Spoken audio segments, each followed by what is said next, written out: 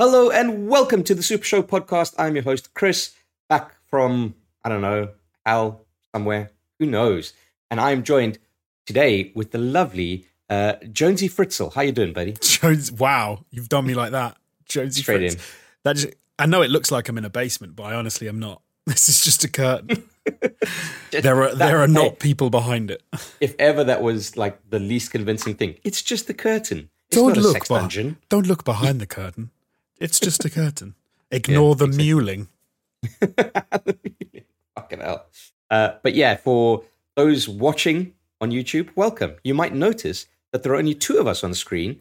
And if you are listening on a podcasting platform of your choice, you're only hearing two voices. And that is because the big man himself, may rest in peace, Jamie, he's not with us. So, he ain't dead, don't worry. He's just a very busy man. Oh, yeah. Sorry, did I make it seem like he had departed this mortal realm? I was going to do my Jamie impression for the listeners to make so then they thought Jamie please do. I love your Jamie impression. Go Hello, I'm Jamie. It's Jamie, dog. Yeah, I love it because it's like a British bulldog, which I imagine if we had to convert ourselves to dog breeds, that's exactly what Jamie would be. I know it sounds nothing like Jamie, but I just take pleasure in doing it in front of him because he doesn't like it. So yeah, he gets really annoyed. Yeah. What would you say, first off, before we go any further, we're a gaming podcast, just for the newcomers, all like two of you, okay? We talk about games here. We're going to be covering the Xbox conference that happened at the Summer Games Fest, a few other little bits and bobs. You know, we've got a lot to talk about. We've got like Starfield, some Diablo news, some Diablo news, fucking Silksong, finally, we're no longer clowns. But going back to the dog question, because this is the important stuff, right? We're front-loading it with the important stuff. If you had to be a relatable breed of dog, what would you be? I know what I think you would be, but I'd like to kind of get your feelings on it. What would I be? So we said Jamie's a British bulldog. Would you agree with that assessment? I think that's probably pretty good. That or a Rottweiler. With the jowly jowls. I feel he could be slobbering jowls. Yeah, I think if you pissed him off, he could get a bit Rottweiler. So maybe he does see the red mist from time to time. So what would I be? I think I'd be a slightly chunky golden retriever. Maybe, or just a lab, like a lab with a big, fat, swishy water tail. Yeah, I can imagine a Labrador rather than a golden retriever. Every single golden retriever I've ever met has just been really dumb. So I wouldn't classify you as a golden retriever. Oh, thanks. I always get those two confused. Like they always look the same to me anyway. It's a golden retriever got longer hair. Yeah. It's just got longer hair and gold. And gold. Well, like blonde, but yeah. I'm thinking of like the white blonde like Labradors are the ones that I've sort of seen. Right, yeah. Around. I was thinking you'd probably be more like an Alsatian, Jonesy. Oh, I'd take that. Hell yeah. You kind of strike me as military ready. I mean, you are wearing a UNSC t-shirt, are you not? I'm wearing. Oh, there you go. There you go. Spartan Halo t-shirt. What would you be? I'm trying to think of this as you said it, and if you say Chihuahua, I'm ending this friendship right now. Chihuahua, you scumbag, a Chihuahua. Jamie would call me a Chihuahua, no scam, and I'd be like, you son of a bitch. I wanna say maybe like a Jack Russell, but I'm trying to think of a beardy dog, like one with a beardy dog, a beardy one. Maybe like one of those Scotty dogs. I don't think so though. I don't know. I don't think maybe. I'm not up on my dog breeds enough. That's the problem. Yeah. I mean. See, you might think I did say Jack Russell because I'm suggesting that it's because you're small. It's not at all because of that. It's because Jack Russells are... it's because I'm yappy.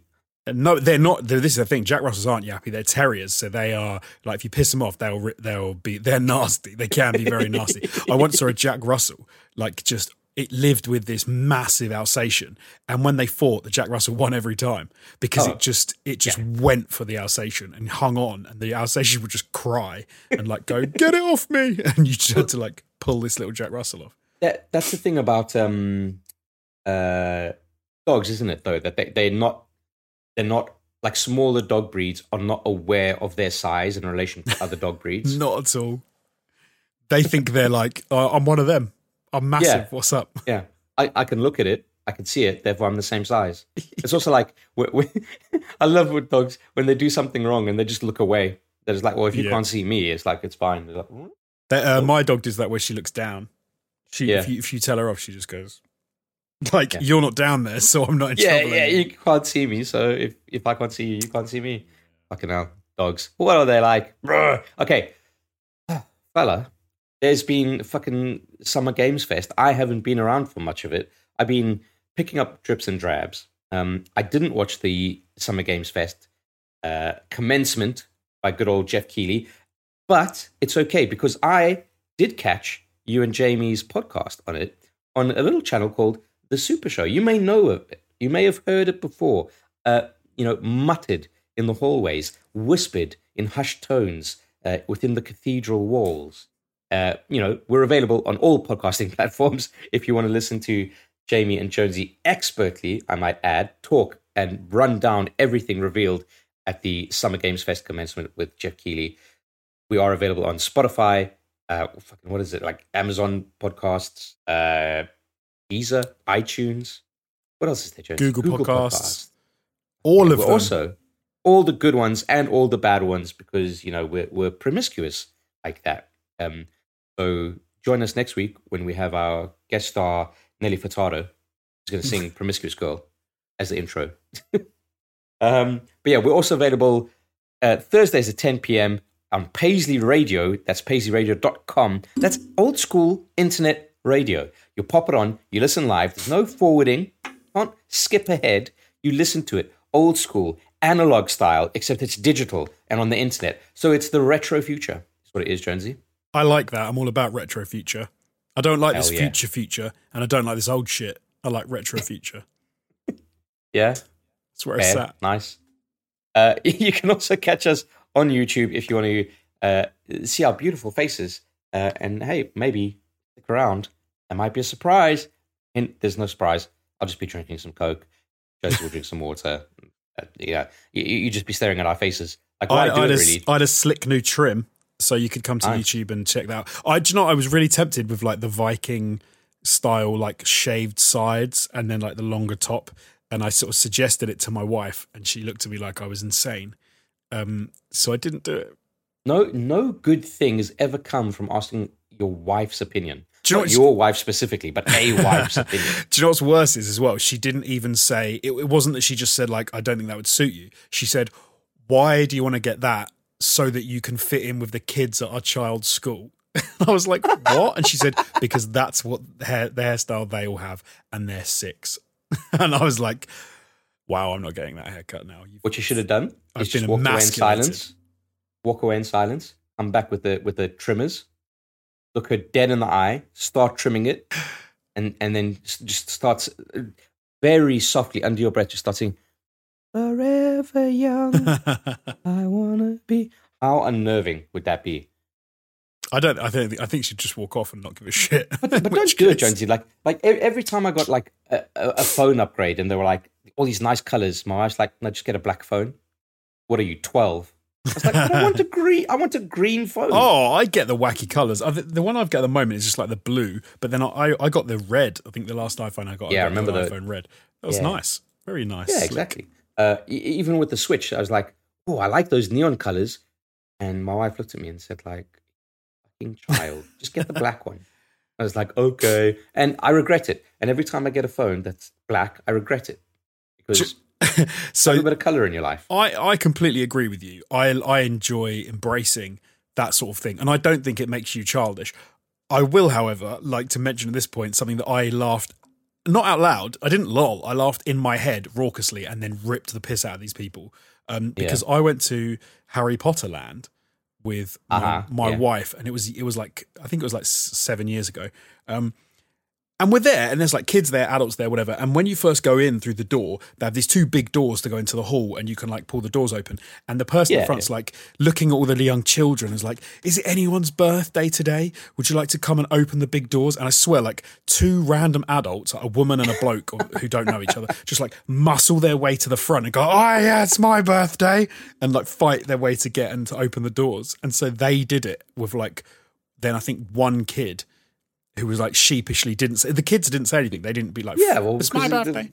Fucking ogres like running about, pushing them out of the way. Like, It was hilarious, man. It was like going to someone like Disney and then the adults getting too into it, and you're like, you realise this is mostly for children. But you see, like, I don't mind adults getting into it. Like, you know, if I think to myself, like, if I had to go to Disneyland or go to what's it, Galaxy's Edge, like the Star Wars thing, like, I'd fucking geek out for sure. But, totally. But at no point, like, I think that the example that you said is when they get too into it and they forget that, like, actually, this is for kids, everybody. Like, So for me, like, the place, I really enjoyed, like, Harry Potter Land. I'm not a massive Harry Potter fan. Yeah. I've never read the books, but I thought the place was... So you've been like 5 butterbeers. Oh, okay. But yeah, so you've been as well. It is a cool ass place, and I loved it, and I love seeing all the behind the scenes stuff. And my wife really enjoyed it. Like, she read all the books, she loves all the films. But it's the things like that where it was like something for the kids, and there are kids there, and there are adults like, get out of it, child. When I'm like, dude, just let the kid, like, they're 5, you're 35. Let the child enjoy the moment. You could just come back on a work day, like, just take a day off, come back when there's no kids here, because this was like a Saturday. Like, you don't need to be here today to do this, to ruin this kid's experience. But, man, yeah, we digress. Oh, man, fucking scumbags. Oh, Jonesy. Although I did that once as well. Of course you did. Not that, but I'll try and keep it short. I was in Universal Studios. I think I was 24. I was at Universal Studios with my older brother and his wife, and they had like these little stools in Florida.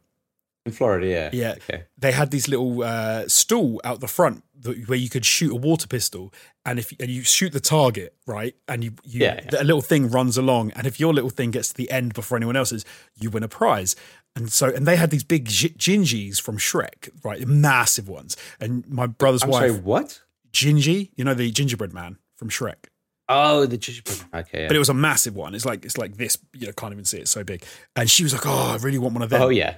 So me and my brother go to the guy and like, we want to win that. And the guy's like, no, you can't win that. You need 10 people to play. And it's like $5 a go. You need 10 people to play to win that. And you've got to win, and then you get that. So then my brother and I, 2 British loudmouths running around in Florida, just harassing American blokes and going, come play this game. Win a toy for your kid. And we managed to rile up eight American dudes to just play it. And their kids. This sounds like the start of a very, very specific video that I may or may not have seen in the past weekend.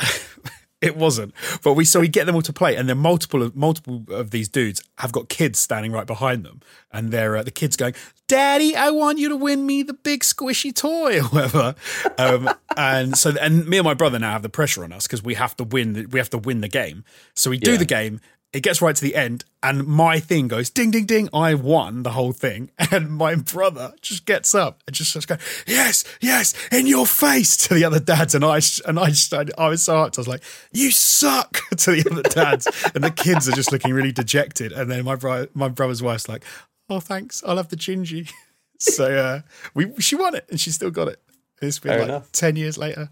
So I'm just as guilty. I'm going to sharp about that Harry Potter thing because I'm just as bad and I forgot. So, you absolute scumbag. You filth. How dare you? It's the proudest moment of my life. I won that thing fair and square. There you go. Fair and square. Well, from the proudest moment of your life, Jonesy, to surely what must be the proudest moment of Todd Howard's life, he got to finally unveil gameplay for Starfield, which was at the end of the Xbox conference. So this might be a hint to our listeners and our viewers that, yes, we're not going game by game. We're just going to talk about what we want to talk about, okay? You're not my fucking mom. I can do what I want. And this is how we're doing it, okay? Don't ruin it. Don't fight me. I do what I want. It's better. Okay? Give him the good stuff early on. Yeah, I'm having dessert first, so just deal with it, okay? Because Starfield, I've been waiting for Starfield to be shown off in some capacity for a very long time. And it's here now, Jonesy. And it made quite an impression. Some good reasons, some bad reasons. We had a bit of a chat, you, me, and Jamie, on our very exclusive, very private WhatsApp group. And we had some ideas. But effectively, Jonesy, we got 15 minutes showing gameplay, character customization, dialogue, flying ships, planets, the promise of 1,000 planets, which... Over 1,000 planets, I think. Over 1,000 planets. 100 star systems. Yeah, which I think when Todd Howard said that, I'd like to think that there was a colossal, a universal going around the world, because do we really need another game with like fucking 1,000 planets that you can go on? Yes. Oh, we do. Okay, good. Well, there you have it, folks. Alex Jones has kind of set the record straight. Okay, so I've done a bit of research into this because, in case anyone out there is interested, I have my own channel, SuperShow Jonesy, on YouTube. Go check it out, because I actually uploaded a video where I collated some of the facts that we got from the Bethesda Showcase and an interview that Todd Howard has done about Starfield after the show. And one of the things he kind of clarified in that, which made me sort of go, oh yeah, that totally makes sense, was he sort of said that one of the things in development with this game is they wanted to be able to say yes to the player. They wanted the player to be able to, because we've all had that moment when you say, can I do X? And when you can't, it kind of makes you like go, oh, all right, that's not quite as good as I was hoping. But when you can do it, it's awesome. Like, it can be something simple in a game, like, can I sit on the chair? Like, can I go sit on that bench and just chill? And when you can, you're like, oh, okay, I like that they've let me do that. Or they know, they know. It just speaks to you as a player, and it says they know like what players do it like, what Jonesy, they want to do. So, can I sit on that chair? Yes. Can I get into that spaceship? Yes. Can I fly that spaceship? And Todd Howard was like, yes, you can customize and you can fly your spaceship. Can I get into my spaceship and fly through the atmosphere into space? Hold on, because before you get onto that bit, but so what he said was they want to be able to say yes. So one of the things they've done is they've used procedural generation in a lot of ways in the game, but one thing they have done is they've procedurally generated a lot of sort of like barren, dead worlds where there's still stuff to do, and might be just a bit of mining resources. You could go and build a base there. You can land there, but it's not like it's nothing to do with like the main quest. There won't be any side campaigns on that planet. So when they say 1,000 planets, I'm not that worried that it means that they've done a No Man's Sky like early on and just there's loads of planets with nothing on. I think it's a case of in the universe, in the galaxy, whatever, most of the planets you see, I've got nothing on. So I'm kind of like... that's a very good point. They are not inhabited. So as far as we're aware. Because he did say, didn't he, that like you'll explore many planets, some barren, some just with resource, but some will be in the Goldilocks zone and can harbor life. Yes. So actually, when you say that that's actually just what the universe is like, potentially, that kind of makes it feel better. And then it means that they can have moons around a planet, and you can go to all of the moons, and they might have different atmospheres, and they might have no atmosphere. Some might be hot, some might be cold, but they don't have to have anything on them. And he even said in the interview that he had with I think it was IGN, he was like, you can go there, you can walk around if you want, you can just hang out, but you'll then probably get a bit bored and say, do you know what, let me go back to a planet with a main sort of storyline on it, some of the quests, and go and do some of the actual content that they've written for this game. And they've written a hell of a lot of content, so... Yeah, I'm sure. And I guess the kind of like off-the-path exploring would be after you follow the route that the story takes you. It's like, hey, go to this planet and investigate this thing. And it's like you go there and then you do your like side quest, run over the hill and do your own kind of thing, rather than in your spaceship saying, oh, I want to go to this fucking planet or like at this coordinate. Like, no. You might even find, for example, you could set up a base nearby to a planet that you don't necessarily like. Was it the Red Crimson Fleet, like the pirates? You might know that they're on this specific planet. I want a base nearby where I'm not with them, like on their planet. So I'm going to go to some random shitty moon and build a base there, which I think is great. Like, doesn't have to be in populated. Here's a question, Jonesy. Can you build a base on a small moon and build big enough rockets on that moon to propel it into the surface of the planet that it is orbiting? That would be wicked, wouldn't it, if you could do that? There is a game like that. It's called Planetary Annihilation. Right, well, as far as I'm aware, you cannot do that in Starfield. Well, so then you're not saying yes, Todd? No, Todd has not said yes to everything. But no, as you alluded to, one thing they haven't done and they have said no to is that sort of transition from planet surface to in orbit or into space. That is not seamless. They will be cutting loading screens, whatever, a little landing a sequence or a takeoff sequence. And I've decided that is the best way to do it. How they've done it. You did put a tweet about it, to which I replied, translation, Todd and his team didn't know how to get it to work properly, so they just added a loading screen. But okay, because the thing with it is cool, and I do like it in like No Man's Sky. I do like it in Star Citizen. But it is slow. It does mean that... Yeah, it's gimmicky, isn't it? Yeah. It is gimmicky in some ways, and there's nothing to do often in that zone. You effectively just come into the atmosphere, your ship slows right down, and then you have to go through the whole landing procedure, and it takes quite a while. And if you can make a much better game by separating those two things out and saying, no, this is spacefaring, this is on-planet stuff, and the twain shall not meet, I'm completely on board with it. And it was weird. Yeah. Because we saw this trailer, we saw the gameplay footage, and my first reaction was, wow, this looks like a slightly janky Bethesda game. It looks that's Bethesda, like slightly janky and Bethesda. You can't have one without the other. You can't. And there is something, but we've all played like Fallout 3. We've all played like Fallout 4. We've all enjoyed the hell out of a Bethesda game, right? Yeah.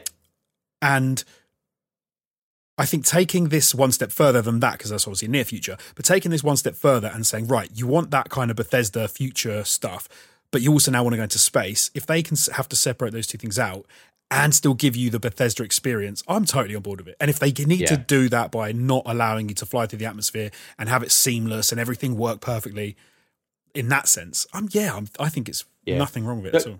Jonesy, would it surprise you for me to tell you that I'm on board with you exactly the same way? Yes, because I imagine that like the first time you get into your ship, it'll play some kind of a cutscene, potentially, hopefully, maybe, that shows that journey breaking through the atmosphere, because it is a cool kind of experience. Yeah. But there is tedium involved, as we said, and you know, once you do it once, twice, 3 times, the gimmick fucking wears off, and you're just kind of like, oh, I have to do this again. My only thing is, I really hope that with the new fucking engine that Bethesda carted out, which, to be fair, looks very much like the old engine, just with some bells and whistles, that those loading screens between getting into a ship and getting into space don't take that long. Obviously, with the next gen / what is now the current gen of consoles, where a lot of the stuff is relatively instantaneous, you hope that that's kind of the situation. But on the other hand, Bethesda are not necessarily known for optimization, are they? So, I don't know. I can handle a loading screen. I just hope it's not like fucking sat there, just like, yeah. Well, so I'm going to be in space now. I'm imagining it's going to go the Spider-Man route of having like the cutscene covers that whole sort of loading, and actually you might find that it ends up being a quicker process in that you get some cinematics to cover up the loading, and actually that is a quicker thing than if you'd have taken off yourself, flown up into the atmosphere, and so it might be a bit like, oh, this is obviously a loading screen just covered with some cinematics of a ship flying through the atmosphere. Here's a question for you, Jonesy. It's futuristic, right? It's the future. It's 300 years in the future. Yeah. Yeah. So it's like, cracked kind of interstellar travel, etc.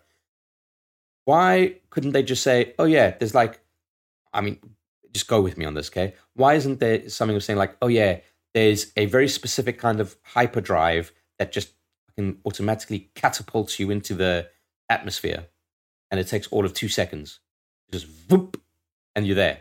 I guess they could. I guess they could do, but maybe it's because they need to hide stuff in those. Yeah, that was loading in the. It's the Mass Effect elevator effect, isn't it? It's like, yeah, we'll load shit. You could do like a cutscene or something, but we're loading stuff. It's you sneaking through sneaking through a gap in a game where you're like, why am I going through this random shitty gap again? Oh, it's because it's loading shit. But yeah. I also, as well, I don't know enough about game development, but I have to wonder that the engine maybe operates in 2 different ways. So when you're in space and when you're on the ground. I don't think it does, Jonesy. No, because you must be able to tweak the settings in the engine more if you sort of delineate from one to the other, if that makes sense. Like, is that not? Someone in the comments, let me know, because I would love to know this. Is there a thing like whereby you need to have a break for the engine to say, right, this is one set of rules and this is another set of rules, so like the walking and stuff, and the engine, the way that it does walking, it does whatever, the way it uses physics, gravity, blah blah blah, has to operate differently on the ground. I don't think that matters. I think the only difference is just loading and unloading parts of whatever you're playing, right? Oh, okay, right. So it doesn't need a cut necessarily from one to so it's almost saying like, okay, well, you don't need anything that has to do with the planet anymore. Now you just need stuff to do with space, and it's like dump all of the planet stuff, bring in all the space stuff. Right, because in some sense, like if you had an engine we're not that was really, devs. if you had an engine that was really good at like space sim games, and you had an engine that was really good at like free roaming RPGs on the ground, could you not stitch two engines together? Does everything have to be in one engine? Can you hot swap engine to engine? I don't know. You're entering the realm of making us sound and look and be extremely stupid. So let's just move on. Let's move on. But no, so there's a couple other things that are cool about the game that I really like the sound of. So you can land anywhere on any planet. You don't have to just land at like a certain city. Yeah, like as you said, Chris, you can customize, as base building, you can customize your ships. One thing I need to know is, can you get up and walk around on your ship when you're in space? Yes, because I believe you actually tweeted at Todd Howard. I did. To try and get the answer. It didn't reply. I love the balls on you, Jonesy. Like, it never changed. I need to know. Yeah. I wanted to know because there was a shot in the trailer where the ship is docked with another ship, and it actually has a button to say "stand up." And so that suggests that you can, but then is that because you're docked and you can do that when docked, but you can't do it? Yeah, maybe. It might be like contextual, right? Like, yes, you're docked into a space station, so now you need to physically get up and go into the space station. Maybe. Because another thing they said was like Mass Effect style, you can have a crew on board your ship, you can do smuggling, you can sort of like, you're going to be, you can steal other people's ships, which is wicked. Like the fact that you can maybe dock with another ship, nick their ship is hilarious. Like I love that. I like shit like that. And I like the whole faction things, which, you know, it's very Bethesda. I think the thing that kind of struck me the most was, at least at the very start of the kind of like showing off of this, it's like, oh, it's a Bethesda game. I didn't know what else I was expecting. I did the same thing. That's kind of like Skyrim or Fallout in space. It's like, that's a Bethesda game. Yeah. I think it's because, like, you know, it's the symptom of kind of listening to what Todd Howard has to say, right? Because he always bigs up things. And to be fair, sometimes he backs it up, but a lot of the times he just kind of doesn't. But, the way he's been talking about Starfield, about how it's like, it's the game that they've wanted to make since he started working at Bethesda. The technology has never been there. Finally, they've got the new engine. They're sorting it out. They've had all this time and resource put into it. And, this is the culmination. This is the Bethesda game to end all Bethesda games. And then they show off this trailer. I'm like, yeah, that's a Bethesda game. It's almost like it didn't seem to break the mold in any way that, maybe it's broken the mold in ways that Bethesda have never done before, but in terms of like games out there, like I didn't see anything you can't do in other games. It sounds like, I think this is what surprised a lot of people, and it surprised me, and then kind of made me take a step back as actually I think it's fine, which was it's not breaking the mold, and it does look very familiar, and you're going to see some stiff-armed running from NPCs and some there was some jank in that, and some weird eyes like looking at you like going, hey, and getting too close to you. You're going to get like... But to be fair, I do love that shit. I do love that shit. But that's what I was going to say. So like we've all, like Skyrim is an incredible game, right? The Elder Scrolls in general, like people absolutely love. Fallout 3 was incredible. Everyone loves New Vegas. I've never played it, but I don't know. Fallout 4 was great. There is all that jank. That was my game of the year that year. It was your game of the year. Like when they get it right and it all comes together as an RPG, you forgive all of that sort of slightly janky stuff because it's like, well, that's just part of the process. Like, because it clicks for you, right? It clicks, yeah. And if they need to get the game done and you have to accept some of that, I think we're all happy to accept it. And in a weird way, I was suddenly like, I felt more at home with Starfield after seeing this reveal. And I was like, oh, it's going to be a really good Bethesda game. That's fine. Like, that's great. Give me that. And then you tack on the space stuff as well. You know what's sad though, Jonesy? What's that? When was the last time there was a really good Bethesda game? Oh, like Fallout 4, right? Is the last one I would say. 76 was trash. So when did Fallout 4 come out? 2015? Fallout. Oh God, I don't even know. Oh, let's see. This is going to make me depressed now. Fucking when did it come out? Where is it? Oh, Google, you're letting me down. Obviously, like they've done a lot of stuff with Elder Scrolls. Yeah, Online, 2015. So 2015. Fuck me. I got it in VR 7 years ago. I bought it 7 years twice. ago, Jonesy. 7 years. That's mad. That is mad. But obviously 76 came out. But then 76 was the problem with 76 in my mind was it had all the bad stuff of a Bethesda game. It had the jank. It had like the slightly weird NPCs. It had sort of like the what do you call it? The uncanny valley stuff with people's and the weird eye shit. But then there was also no writing. There was no NPC. Yeah, so there was no good stuff of Bethesda game. Which you allow the bad stuff because of the good stuff. They went, here, have all the bad stuff. And we all went, why? It's terrible. And then I'll still go on record as saying like I didn't mind Fallout 76, but then again I didn't play it. I just previewed it. The preview was fine. I enjoyed it. Right. But that's the difference, right, between previews. That's why you don't listen to reviews, ladies and gentlemen. But yeah, then it progressed and it showed off a little bit more about what you're doing, some of the characters, some of the story beats, some of the customization, and that's where it started to get a lot more interesting for me, I felt. Although, so you meet this like main like NPC that helps you, which is like a blonde-haired woman, part of what are they called, Constellation or whatever. And yes, United Constellation of Planets or something, isn't it? Yeah, Constellation under the moon. And her face just looked like fucking Fallout 4. Some of it, I was a little surprised. But then they did some more story beat stuff, and then you go see some like vaguely Asian-looking dude with like a really bad comb over, and like I was like, oh wow, his facial animation is actually really good. Like if you dig down to it, it's like the fidelity there is like way better than that chick's face, but clearly that chick is going to play a bigger part. So it felt like it should have been the other way around in terms of, I don't know. So like clearly there's some weird stuff going on there, but yeah, man, like I'm so ready for another good Bethesda game, and I hope this is it. Not just for my sake, but for Bethesda as well. Well, I mean, I know we're saying about like Fallout 4 was the last good one, but like Outer Worlds obviously was a lot of the people, wasn't it, from Bethesda went on to make Outer Worlds, I believe, or some of them. And no, that was Obsidian, right? Which was Fallout New Vegas people. New Vegas, sorry, yeah. And you could definitely sense the same kind of feel in Outer Worlds, and that was almost. I almost was then it was Obsidian. I'm worried. It was something. I know there was just kind of feeling, even though he's not something here, I to feel do with Jamie's eyes judging me. I know it was. I can't remember who it was, but it was people related to Fallout. Yeah, and you could feel it when you played that game, but it wasn't like, and it was really good. Yeah, it was Obsidian. Okay, it was Obsidian. So Outer Worlds was really good, but it was not enough of that. It was not enough of free roaming in space. It was very much. You go to the next place, and it was like a map that went, oh, you go there, and then you were just there.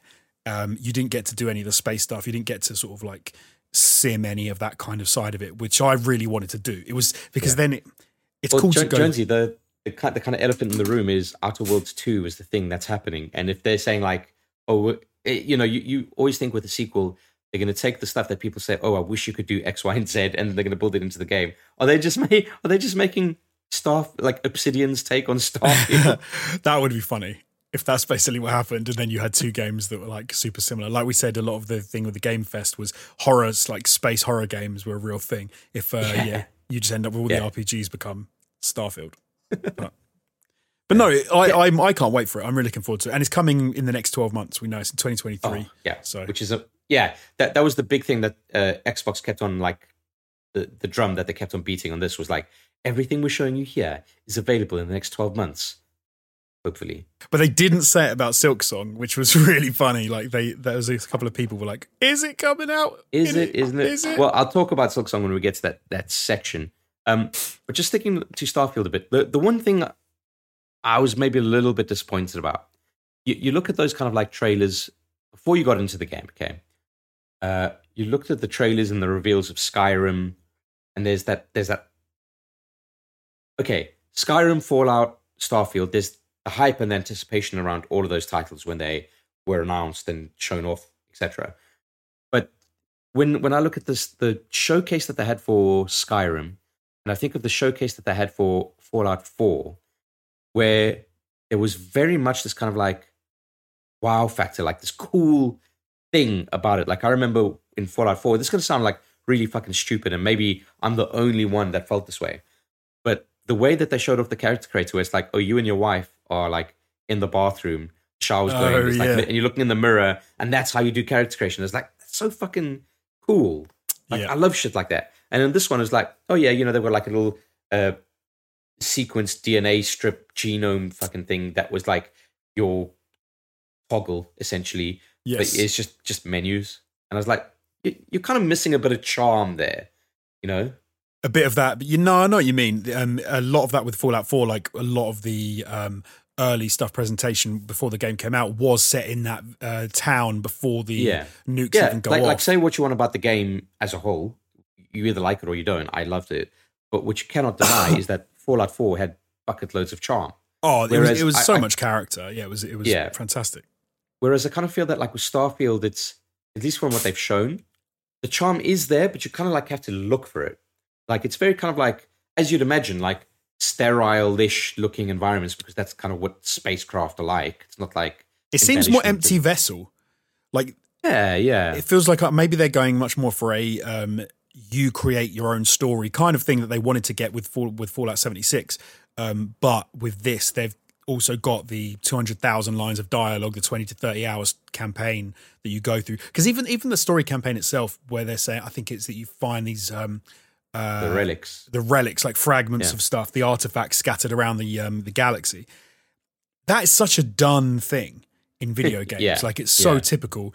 I do wonder if part of it is someone called Anita Sarkeesian. We've got tropes on the fucking in our game. So you do wonder if they're gonna slightly fall to the wrong side of just giving you a reason to mooch about, whereas less of, like it was amazing the first time in Fallout 3 when you walked outside and you went and found like that first city, with the atom bomb sitting in the middle of it, and you met all those people, and that was incredible. Like it was a real experience. Like you said with Fallout 4, when you sort of you're in your house with your wife and your kid, and you you look in the mirror and you pick your face and you do all of that, and you meet your neighbors, and then you all run to the shelter. Like there was so much character in those games. I am with you that this did seem devoid of that a bit, but I'm sure it'll be there, but right? We had to search for it, right? I'm wondering if they just haven't shown it off yet. But that's like they have said trick there. I agree with you, but maybe it's not ready. Maybe it's just not in the same state, and they're not ready to show it off, because they have said they've got a number of those step out moments, like the Bethesda, like famous for like a step out moment. They've said they have multiples of them, so I do wonder if they do have them. But we just haven't been allowed to see them yet. Which maybe that's not a bad thing. And when we get closer to release, we do see some more of that. Yeah. Because all that stuff like around Fallout that we did back in the day when we were like the pit. I was thinking about that yesterday, actually. Yeah. We for those who don't know, back in our all-time gaming days, when we were still growing, like when we weren't anywhere thinking that we were kind of like, we didn't even know if we were going anywhere as a channel, but we were just, we were trying. And we're doing different things. And we hadn't had like any viral videos or anything like that. And Fallout 4 came out. It looked great to all of us. We're like, we want to do a lot of content around this. It was the first time I think that we decided like, let's make a bunch of videos against a future game release rather than like just one video here or there. And we did a series of stuff. But one of the things, Jonesy, to your credit, it was your idea through and through, was 6 tips for surviving the wasteland. Yes. As a listicle. And then the idea was like, well, let's actually film some segments. And that was so much fun. And you were the star. I was the star, baby. I grew a third arm, and that's not a euphemism. That's a real thing that happened in that video, which unfortunately you can't watch anymore. No, unfortunately not. But I really do hope toward coming on toward release. So I'm guessing like spring of 23, that there is more like that. More of the charm, more of the character gets sort of gets talked, gets hyped up. There will be. There will 100%. Like I have 100% faith that there will be. Because it's a lot of system stuff now. It's a lot of what you're going to be doing. It's a lot of this is how the game functions. We just need to see more of that charm about get us really invested. Yeah, but as usual with any Bethesda game or seemingly any game release these days, it wasn't without its controversy. Obviously, we've spoken about a few things that maybe seemed a little bit odd to us, but overall, I think it's safe to say that you and I are pretty hyped for this. Yeah. But like, I saw people were relieved that you have a silent protagonist and they're not speaking in the dialogue. And But then, and I was like, oh, okay. It didn't really bother me either which way, but sure, I guess, like not having a voice to it kind of makes things easier from a role-playing perspective. But then I saw this whole other subset of people on Twitter like, fuck this. This is so low effort. Why didn't they just voice the cat? And it's just like, Jesus, you really can't please anyone. There was another thing, like obviously we said, I said it at least, why do they need to be over 1,000 planets for you to explore? You had a good point as to the reasoning for it, that they're not all going to be significant. But obviously by saying that there's going to be over 1,000 planets that don't have the manpower to author all those planets. And as they said, they use a lot of procedural generation. So people were kind of up in arms about this. Well, it's going to be shit. Like, how are they going to do that? Whereas Todd Howard has come out saying that Starfield has more handcrafted content than any other Bethesda game, which is not hard to imagine. But something to remind people, there was a Brighton Develop conference, which is almost like a GDC kind of thing for the UK down in Brighton that they have every year. And I don't remember which year it was, but it was a fair while ago. Todd Howard was there talking about game design specifically. And he says that they had been using procedural generation in some way or form on like loads of their projects that you wouldn't even imagine how far back it goes. You're talking like Daggerfall and, Oblivion. And the idea is like, hey, if you thought Oblivion looked good as a world, then fine. You're cool with because procedural generation. What they do is yeah, exactly. They just procedurally generate it, and then they just like go through the areas and say, all right, let's adjust this and make it look like this. And okay, let's carry on. Let's adjust that and tweak this and go and go and go and go. I think No Man's Sky has worried a lot of people when it comes to procedural generation because of that, and kind of understandably, because everyone's seen that clip where it's like what they intended, and it's like the grass and the palm trees and the dinosaurs music, and then it was all messed up. Like, because that's what people. But then this is not that. Like this, they have crafted the biggest city in New Atlantis that they've ever made in a Bethesda game. I think they have 4 like big cities across the game. They've got numerous like outposts and bases and space stations and all different things like this. So it's not like you're just going to be bumping into stuff that they have never seen before, which is the case with No Man's Sky. But No Man's Sky didn't have thousands of planets or hundreds of planets. Thousands of planets and hundreds of systems. It had millions of planets. You literally could not go to all of them. Maybe even billions. Like, it was ridiculous. Exactly. That's where it's like, no, everything is procedurally generated. Nothing is crafted. Yes. And I think that was maybe a little bit of their downfall, which obviously they've gotten a lot better. But also you've got to think about like the experience of the developers and what they're doing. Like before No Man's Sky, Hello Games did like, what was it, like fucking Joe Danger or something? Right. Like, yes, they came out with an incredibly ambitious game that fell short for a lot of people. They kept on working on it. It's a pretty good prospect right now. Yeah. And has been for quite a long time, actually. But yeah, like, fair enough. And that actually led to another slight controversy, obviously, with Starfield, because you had the people saying it looks just like No Man's Sky, which... Yeah, people were banning about No Man's Skyrim. Right. But which was a bit of a weird one, because I agree, like, it did look like No Man's Sky. Like, some of it really did. Especially with the resource gathering, I felt, and like the base building. I was like, yeah, you've taken a page out of their book there. But then you wonder, like, is that because realistically, how else can they do the resource gathering? Like, are they going to get an actual drill out and start like they're not going to do that? And then when you talk about bases, this is the thing, John. Like, it's the future. Why don't you just set your drones to work? That's a really good point. Actually, they could have done something completely. In a way, different. though, they did kind of mention that, isn't it? Because they said, oh, when you build your bases, you can build like generators and resource gatherers, etc. Yeah, you can, and you can get people to work in your bases, and you can have resource gathering bases. That's what they're there for. So you're maybe not going to be doing the No Man's Sky mining crap constantly for like however long. But it just kind of seems like they've gone from like that basic thing of like, oh yeah, you do it by hand until you have enough to build something to do it for you. Yeah. They've gone to like one extreme, like the easy and then the advanced, but they didn't have that like middle ground where it would be like, oh yeah, you've got 3 drones at your disposal and you send them there, and there, and they'll gather those resources and they'll come back to you and then you can send them out again. That would have been a cool way. Because I think that's the thing that I dislike the most is like just sitting there with the fucking laser gun thing going, oh, I'm gathering resources now. Scan the environment. There's some iron. Go over. There's scan the environment. Like, okay, cool. Like, I just hope that get past that like basic element of that quite quickly and go to more automated stuff soon, because that shit does not appeal to me. It's funny though, because Jamie was making the same point in a different area last week, which he was saying like about, you'll be surprised there was a game where you had to cut down a tree to get wood. And I'm like, it's true. Games have kind of got lazy in some sense with there are minerals on the floor, there's stone, there's wood. You've got to get this to craft planks to do, like, it's been in so many games now. So I don't think it's necessarily fair to say this is like really like No Man's Sky just because there's one has got a mining laser and the other's got a mining laser. Like, but you get these ubiquitous things. But you're right. You are right about the drone. They could have come up with a cool way of because this is the back of the matter. When you were talking about that, I believe you were talking about Tribes of Midgard. Okay, coming off the back of Jamie talking about like V Rising. Yeah, where it's like, hey, there are these isometric games where there is survival resource gathering. And they follow the same kind of tropes. Yes. And you're like, yeah, okay, those are smaller games. Those are indie games.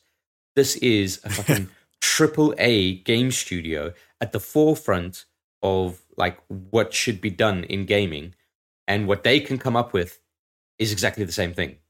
This is where I get a little bit disappointed about it. It's almost like saying to like a big Hollywood studio, like fucking Disney, Warner Brothers, Universal, and they just churn out the same shit over and over again. And it's like, why aren't they innovating? And so the actual innovators are the smaller ones. Like now you've said it, I'm immediately like, it would have been really cool if like you see a bit where your guy bends down, there's something to mine, and rather than he bends down, puts a little thing on the floor, taps a button on the top, and it goes doo-doo-doo-doo, and then like there's a little robot that crawls over to it, like on tracks, goes and then drills it itself, collects the resources, and then comes back to you. And then that would have been like wicked if they'd have done something like that, and it would have been. All I'm saying is, Todd, I'm available. If you need me, creative director, just as long as you can like meet my fee, I'm there for you, buddy. But I'm with you. I don't think this will be a very big part of the game. I think this is going to be early doors, early game stuff where you first get wherever. So if you watch the game trailer, when you're creating your character, I believe that the character creation tool in the corner has like Argos extractors in the corner. So I'm thinking that the way the game starts is you're employed as like a miner. And you're on a planet, you're collecting resources, and then like you get attacked by maybe the Crimson Fleet, and then all hell breaks loose. So I don't think the mining resource collection is that going to be that big a deal. I think maybe like you said, it's going to be quite quickly that it goes to, you can farm resources by building a base over here and have people do it for you. You don't need to do it yourself. And it becomes really inefficient to like go around with a mining laser and go and cut shit out of rocks. I hope it is, because I don't want to do that. I don't want to do that in this game. I want to talk to weird-eyed NPCs. Yeah, exactly. With one eye over there and then one eye looking straight at you. I love that shit. Okay, we could talk about Starfield fucking until the cows come home, but maybe let's move on. And before I'm going to take a little bit of a break, Jonesy. Before we carry on with the Xbox stuff, how about a comment of the week? Just kind of like a palate cleanser, okay? Just some like lemon sorbet. So we can get into the rest of the stuff a little bit later. I'm ready. And I've got a comment coming in from Just a Guy. That's his name, Just a Guy. Or maybe it's just Agwe. No. Agwe. Just Agwe. Just Agwe. And Just Agwe goes on to say, I can't believe The Last of Us remake is not an actual remake, brackets, graphics are modern and the combat would be improved, but they did not make new cutscenes. All the dialogue is the same recording and mocap from the original game. Resident Evil 2 and Final Fantasy VII were actual remakes. This is more of a fancy remaster, and they're charging $70 for this. Total cash grab. What are your thoughts on this, Jonesy? I love this comment because I love spicy takes, and this is pretty spicy. Is it though? Is it as spicy as you think it is? I don't agree with it. So a remaster is obviously taking the same old stuff and just putting in some higher res graphics and then slapping it on the same thing. Just because you're using mocap, which is just like data points for movement, doesn't mean to me at all that it's not a remaster. Because if you're using a new engine and you're using like new assets, just, I mean, when you make a game, you could use stock mocap if you wanted. Like you can use mocap is just there because someone did the movement right. And if you have the higher fidelity mocap, why would you re-mocap it? Like, I need a guy standing up, but we're going to do it again. It's like, dude, I've already got all the data points for some dude standing up and it's perfect. Like, you can use it for your remaster. No, we will record a new mocap artist. Like, why? It's completely irrelevant. Like, that to me is separate anyway. So that's that issue dealt with. Graphics, obviously, combat, they're both going to be improved. The movement stuff in the game, whilst they're using the same mocap, the way that they roll it into the remaster could feel very different. Like, just because they're using the same data to create the animations doesn't mean it's going to feel exactly the same in the game itself. The cutscenes is a fair point. But if it's all going to be in the engine, then it's going to they are going to be new cutscenes, technically. But it's almost going to be like when Hollywood redid Psycho in when it was like early 2000s, but they just did a shot-for-shot remake. And a lot of people were like, well, what's the fucking point? But I kind of take a guy's point with the cutscenes insofar as if you don't touch the cutscenes and you just like slap the new engine on to the cutscene, you've got the same shots, the same way that the camera moves, the same I don't know how far it goes, like the same lighting and stuff. It is the remaster. You're right, it is in engine, so it will be a new cutscene, but it's going to be too much shot for shot remake. It's basically not like, I want to see maybe a new director, not a new director, but a new take from the director to say, actually, the state of cinema has changed since we made this game. We want to crop tighter on that shot. We want to be more dynamic with some of these movements. Like I do kind of agree with the cutscene point. I do think it would be nice to see some of those, the way they present that stuff, just like slightly reimagined a little bit. But then would that annoy people? Maybe that would annoy people. I don't know. The thing is, you can't please everyone, right? Like that's just the crux of it. But there is something very interesting that I want just a guy to remember. The Demon Souls remake, right? They fucking did such a phenomenal job there. Critically acclaimed, full price game, $70 when it launched, whatever it was. And yet the cutscenes were shot for shot the same, as far as I recall. Right. And the move sets that they used. So let's say the swing movement from start to finish was exactly the same. Yeah. They could have changed it. They didn't want to because they wanted the game mechanically to feel exactly how it was before. Obviously, you get your quality of life improvements here and there, etc. You get the fancy new engine that they had. But, we're getting to the point where remake, remaster, there's no fucking black and white on this, is there? I think if it's a new engine and if the assets are new, even if you're using the same data to give you things like from like mocap or for like the dialogue, to me, that doesn't mean it's not a remake. That, to me, remaster means you used an SD texture the first time around. Now you've got an HD texture, a slightly different texture. Or if you're abandoned, use an 8K texture. Yes, and you just swap the assets out in the engine, and then it just, when it does it, it just uses the new textures. Like that, to me, it's all about look. Remaster is just it's like when you remaster a sound music. It's just like it's the same recording. They just made it sound slightly better. Like I think remaster remake. I think this is a remake. It is a remake. I was trying to think. Also, it gets muddy because there is a remaster. So it's like there is a remaster. Of course, you're not going to say like remaster 2. No, and then I remember like Crash Bandicoot when that was remastered and we played it at work when back in ATG days. That was crap because the way that they'd like remastered it, some of the what do you call them, the boxes, like the collision detection boxes, the collision detection, they weren't right. And it was a remaster, and maybe it's because they changed like the textures or whatever, but the game felt broken. Like you would bump into stuff when you could see that nothing actually collided with something and it didn't quite work. But you're not going to have any of that problem with a a remake, because they're actually going through and making every bit of the game again. And they can't get away with just going, oh, well, we've just reskinned it, so if it's like that, it's not our fault. Like, no, they're starting again from the ground up. And $70 for a ground up game, even if they've used mocap, even if they use the same dialogue, I think is fine. I think this is where I come across differently. So far, I've agreed with most of your points, but yeah, I think $70 for this is maybe just a bit cheeky. But it depends on what they actually end up How is doing. it cheeky? It's cheeky. It is cheeky. It's going to cost them a fortune to make it. It's going to cost them like a load to ship it and do whatever. They still need to recoup cost them a the fortune cost. to make, though, Jonesy, because the development costs of the engine are done already, because that was what Last of Us Part 2 was, right? So all of that's done. All the mocap is done.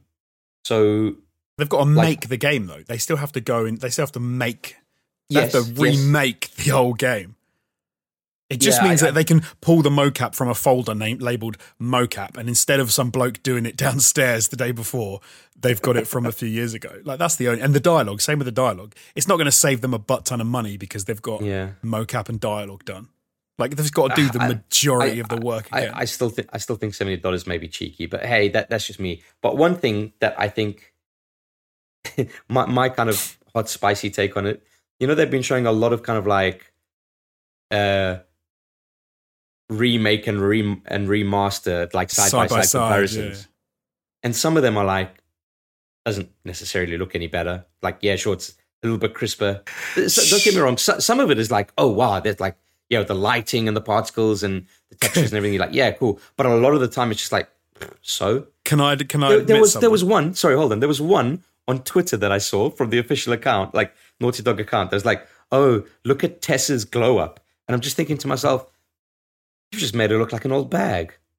I was like genuinely shocked. Like, you actually went out of your way to make this woman look worse. Oh no, I did see that because someone said it was something like, "What does a 40-year-old woman post-apocalyptic look like?" And they had the original where she looks young and fresh-faced, and then the new one is where she looks old and a bit haggard. Can I admit? I saw one. It was on Twitter, so I'm going to say it was not my fault. Maybe I was holding my phone at a weird angle, and it was the side by side, and I looked at the remaster. Yeah. And I thought that was the PlayStation 5 remake. And then I looked at the other one and I was like, does it look better? And I was like, I guess it looks better. And then I looked at the labels and I was like, oh, that's the PlayStation 5 remake. There was one that I saw. There was like a close-up of Joel's beard. And it's literally in the one, it just looks like a beard. And then the other one looks like the exact same beard, but just with a few like grey, scraggly hairs around. And I'm like, what? They have gone a little bit over the top with like, look how much better it looks. Like, it looks better, but yeah, let's not go absolutely insane. This is kind of the problem with games kind of like based in realism, right? Like, at some point, like, graphical fidelity and realism is like a perfect intersect, and graphical fidelity can increase, but that doesn't necessarily mean it makes stuff more realistic. So maybe in the faces, sure, and in like the atmospherics and the alpha particles, etc. But for the most part, it's just like, yeah, that's a fucking brick wall. Congratulations, it looked like a fucking brick wall before. So I think I said when we talked about it, I think I said to Jamie that some of the stuff that I'm really looking forward to isn't like the close-up character shots, where I don't think I would notice as much of a difference. It's like the scenery stuff, or it's the outside like vistas of landscapes and things that I think they'll be able to do a lot better. So I think some of that will look a lot, where the shots are a bit wider, everything's pulled a little further back. Last of Us Part 2 was a phenomenal looking game from that aspect, like draw distances and like world building from a distance. Whereas I think even with the remake of Part 1, they didn't have the ability to do it back then. It didn't look as nice at a distance. So I'm really hoping that stuff does look a lot better. Yeah. So do you know what I think will be the deciding? So I mean, I'm not going to pick this up, right? Like, I didn't play the game on PS3. I played the PS4 remaster. I enjoyed it, and I played it in kind of like the run up to Last of Us Part 2, when we didn't think that Joel was going to die. But there you go. But I'll tell you what might sway me is if I watch that opening kind of like scene where his daughter. And when everything goes to shit and they're driving around and all that, like, that is the perfect opportunity for them to show me just how much impact. Oh God, you get to see Sarah die in higher quality. No, specifically when they're in the car. Sarah. Oh baby, the tears. Oh, baby. I want to see the tears running down. No, like the driving around in the car with his brother and Sarah in the back, and all hell breaking loose on the street. Streets that are all like in the grid, like if I think about all the explosion and panic and the mayhem and all that the shit, should look much better. Yeah, I hope. If they don't nail that, then it's 100% no for me. If they nailed it, then I'll be swayed. Well, because what I think a lot of people have forgotten as well is you play as Sarah when the game starts. So like it comes into that, and I think just little things like that, I think people who have forgotten will get a little bit of a, oh Jesus, I forgot all about this. And then like you said, all that scene where it all goes crazy, I think everyone's going to be blown away again by this game. And I think that's where it's weird but I think that's where I completely agree with you that's where the remake is going to make its name as like a phenomenal remake. Because as soon as you get into the game properly, you're then just going to be playing the game and your brain is going to say, oh yeah, this is what the remake or the remaster looked like as well. And you're going to kind of forget. So those early stages are really important to sort of set the tone about how good it is. Because your brain does a weird thing where it's like, now everything just looks fine. Do you know what I mean? You acclimatize. You acclimatize to things so quickly. The beginning is like, it sounds amazing, it looks amazing, and then your brain goes, yeah, this is the same old shit, and then you just kind of acclimatize and you just get used to it. So I'm hoping there is some big, impressive things that make you go, I don't want to see clickers in higher. All I'm saying, that'll make me sad. I think that's the stuff that maybe stands out the most in the side-by-side comparisons that I've seen, because it's more fungal, and I'm all about that fungus, baby. Yeah, the upside down shooting them in the head thing is going to be, just as harrowing as it was as well the first time around. But just but again, there you'd kind of think that might be an opportunity to redo some mocap with the kind of like fucking clicky, jerky. But yeah, maybe they will redo some of that sort of stuff if they want to. Yeah, maybe. Yeah, I guess so, because you could add a dimension of stuff that maybe you didn't even think you could add back in when you originally did it. Possibly. Yeah. We'll get some people in to do this. Exactly. All clicky towards you. And Jonesy, talking about people clicky towards us, to people who have clicked to support us. Ooh. Terrible segue. I know. I'm talking about our lovely and generous patrons. They support this podcast doing what we do best by throwing money at us, basically, like no good hookers that we are. All right? That's right. We will go down on our knees. That tier has not been unveiled yet, but it's coming. Don't worry. And that's not going to be the only thing coming. You know what I mean? If you want to support the show and help us keep doing what we're doing, keep the lights on, keep the analog cameras rolling, renting out the Steinbeck flatbed systems so that we could edit the raw footage, digitize all of it, and then send it to you, then head on over to patreon.com/supershow and show your support. For as little as $2, you get access to our Discord server, which I've not been on for a very long time because I've been on holiday and I've been sick, and I do apologize. I will get back to it, fellas. Don't you worry. But yeah, $5 gets you a bunch of Patreon exclusive videos, including Jonesy, you and Jamie's kind of watch through of the Summer Games Fest. What was the other one that you did? The State of Play for PlayStation. State of Play for PlayStation. There's loads of extra podcasts. We tend to throw in some archive stuff from All Time Gaming.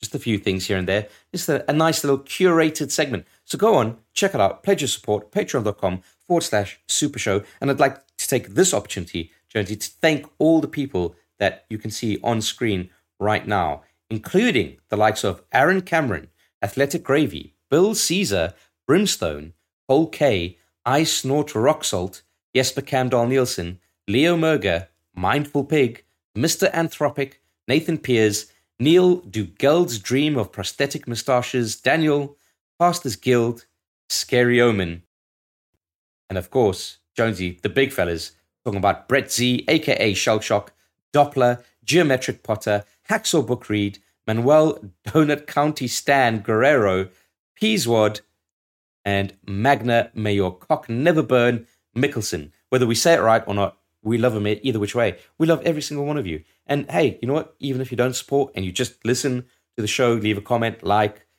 all that good stuff, everything is welcome. Everything is appreciated. And may God have mercy on your soul. I don't know what to say. No, thank you guys. Thank you everyone for supporting us. We really do appreciate it. And yeah, thank you for anyone who's watched our Jamie and I's watch-alongs. I think we've now done a total of like 4 hours. Which it's been good. It's been fun. And then we've you guys, hey, you know what? You guys put in the work. You put in the hours while I was away, and I am eternally grateful. So thank you. No worries. It was fun and tiring, but fun. All right. Well, this is about the part of the show where we do a bit of a catch up, Jonesy. But I'm looking at the sheet in front of me. You don't necessarily have a lot to catch up on, do you?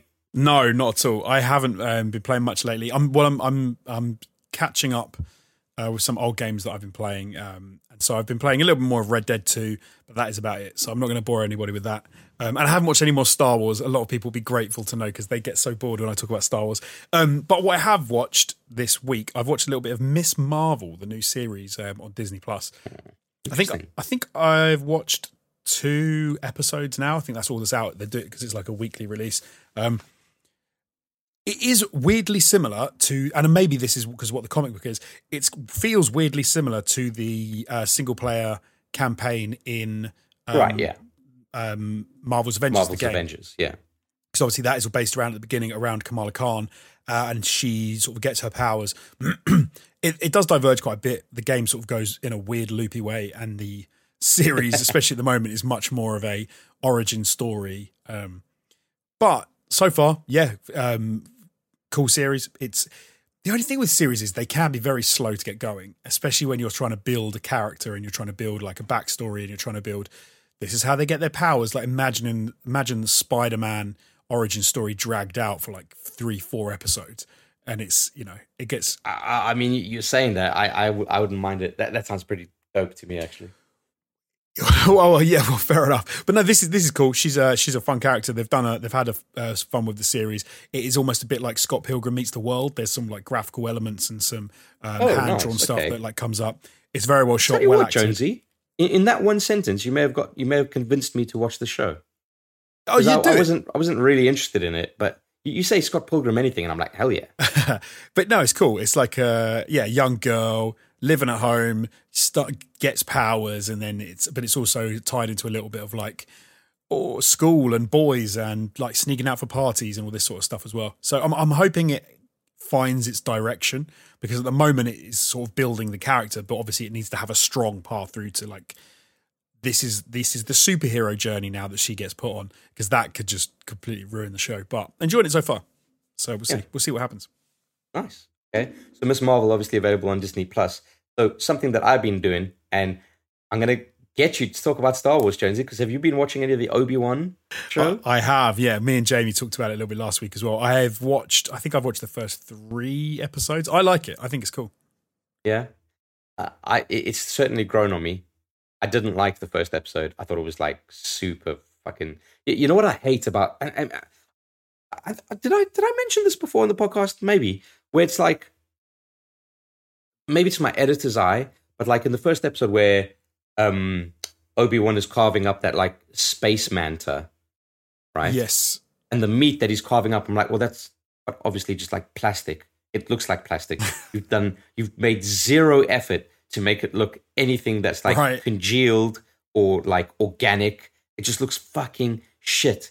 And stuff like that just like makes me so angry with high production stuff like this. I'd say now you say it, it looked like the purest piece of like tuna that you'd put on like sashimi or whatever. Yeah, exactly. It was so perfect. Yeah, it should have been a bit more meaty and a bit more like congealed and a bit more gelatinous. Gloopy and gloppy. Yeah.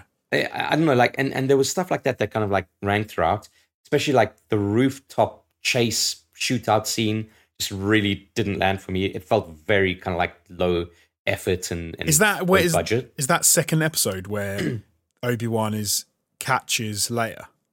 Yes. That was the editing on that was atrocious.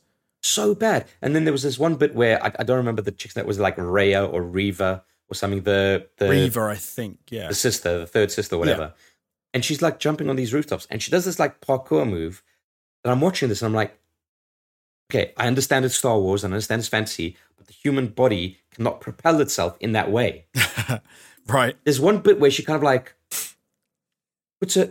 she does this like leap almost, like imagine a leapfrog. Yeah. It was almost like an inverse leapfrog, and she didn't clutch onto anything. And it was just like... right. I'm going to have to rewatch it. It just didn't make any fucking sense. And I was like, this is the dullest fucking shit ever. But they brought it back with the third episode. I haven't seen the fourth episode yet. Before you get off of it, because I that like you say, you as an editor, I think you do see things that maybe other people don't see. And maybe I'm wrong, maybe people do see it. That scene so obviously had something cut out of it, because you've got Obi-Wan standing in one place, like trying to not get shot. Leia obviously starts to freak out and like runs away, and she's just trying to get away from him. And she gets toward the end, you know, she's going to jump. You get the Dark Sister like running along the rooftops, obviously running toward them. And you're waiting for the point at which she arrives because she can see them and she's like running. And then they just cut to him like slowly walking away with Leia after he's caught her. And then the sister arrives wherever it is and just like stops running. And you're like, what was she running to then? What was she what was all running about? There was no danger whatsoever. It was all in their heads. Like was she just going for a jog? Were those two things spliced together, but they were different scenes? Like so obviously there was something cut out there, or that was supposed to be there that made that make sense. I've just remembered the other thing that really stood out to me in that scene. Didn't you feel it was a little bit like Jason? Maybe where it was like Leia, get back here, and then he just kept on saying the same shit over and over again, and there's like his Alec Guinness voice doesn't help with that. Oh, it's so bad. Like, okay, so that's another kind of like criticism I have, because it's gone weirdly camp. I don't remember it being that camp in the prequels. Is it camp? I don't even know now. And you know what the funny thing is? Was it last year or the year before? Ewan McGregor did a TV series called Holston, which is an American designer. He was like a flamboyant, like gay, prominent designer in New York. You think he's brought some of that? And I swear to God, it's that exact voice. When we finish with this podcast, just go and watch like a trailer for this Holston. I promise you, it's like, oh well. I don't. I mean, it's probably going to be offensive if I carry on doing that, but it's just kind of like you're taking too much of that. Perfectly fine if he's trying to play Obi-Wan as like a person of that kind, you know, like a camp dude. Yeah, there's nothing wrong with that. Even if he's like likes women, but that's not what he played it as when he did it the first time. Well, this is the thing. It's just weird. Like it's just incongruous to me, and that's kind of like really kind of weird and bizarre. And it also kind of doesn't really bridge the gap then to like you said, Sir Alec Guinness and how he portrayed. It's just like this weird mishmash. But I really don't like. I don't like the. Like, so I don't like the dude. Is he one of the what are they called? The Dark Brotherhood or whatever they're called? Oh, they're Inquisitors. Inquisitors. Yeah. The guy, I don't know the actor's name, the Asian actor who has like a white painted face with the funny hat. Yeah. And his voice, when he's always like, what are you doing? It's this horrible gravelly thing. And it does my head in every time he talks. It is a bit pantomime, which is like... It's pantomime villain. That's it. But I mean, okay, Star Wars is a bit pantomime, but this is maybe like more pantomime. Yeah. But I'll tell you what, so actually I did see 4th episode. I haven't seen the 5th episode. But the Darth Vader scene where he goes through, like, I can't even remember if it's on Tatooine or another fucking Dust Bowl planet. That was fucking sick, and that fight and everything. I was like, just give me more of that, man. Like, that's what I signed up for. So at the end of Fallen Order, I loved the Darth Vader stuff. Like because it's the first time you get to see Darth Vader being a badass in his evil years, like how as powerful as he can be. And I think they captured a bit of it in that episode where he is. Oh yeah, where he's like force choke dragging that person behind him. He's just killing people. He's like, there's a child. I loved it. Like head broken. I was surprised dead. By that, yeah. Like he's super evil. But I also kind of felt that they could have maybe they couldn't because they wanted to keep the kind of continuity with how he was in New Hope. But like with the dragging the person, like that could have been maybe a little bit more visceral. Right. In the way that they did it. Do you know what I mean? Whereas it was just kind of like, just dragging him along. Where it could have been like, no, like properly making them suffer. Right. Try and get everyone else to kind of... There was a little sense of Michael Myers or like that sort of thing where he was just walking. Then and Obi would run and then suddenly he was there even though he was just walking. You're like, okay, we've gone a bit horror film now, but yeah. No, it was cool. It's also kind of weird that they brought back Hayden Christensen. Like, it's good that they did. I like it. But they brought him back just to...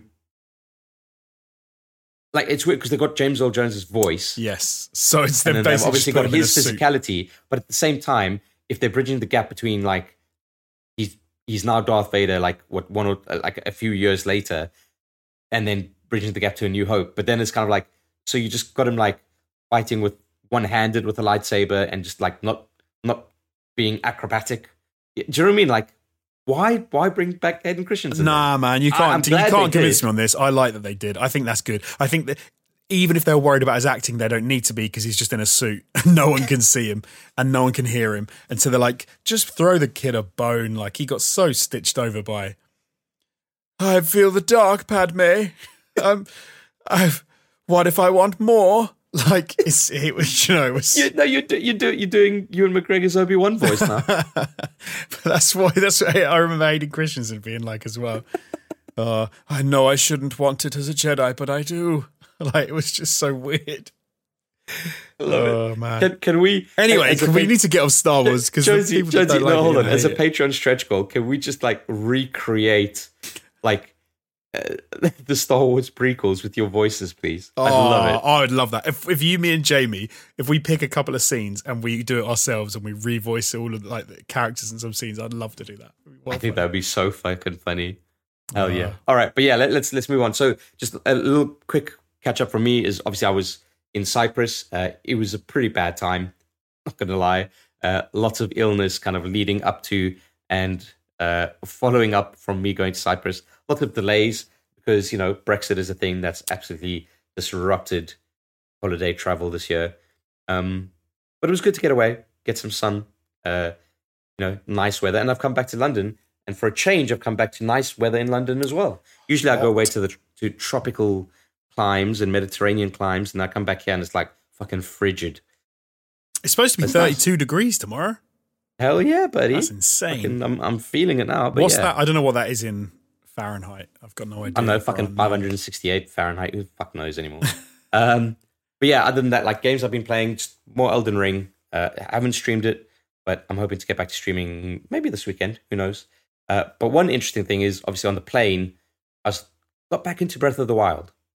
Oh, nice. Okay. Yeah, like, and it took me a long time to get back to grips with it, because I was like, hold on, wasn't there Z targeting in this game? And then I didn't remember how to do it, and maybe there wasn't. That's still such a baller game. Even like, you could say that Elden Ring is kind of like taking that formula and pushing it, obviously with the Dark Souls slant on it. Right. But Breath of the Wild is still something special, man.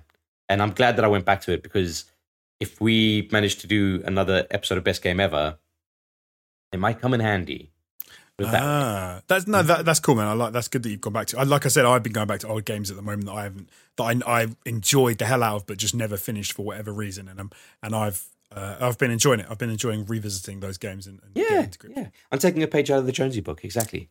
But yeah, from games that you go back to enjoy to future games that we might enjoy, let's get back to the Xbox Showcase, Jonesy, because in quite a baller move, actually, one of the first things, I think it was like the second or third trailer that they showed, was Hollowknight Silksong, which is like, such a no-show at all of these things for such a long time that it became a meme in and of itself, with like, oh, I'm a clown because I'm expecting to see Silksong. Guess what? And our man, the snitch, he leaked it, didn't he?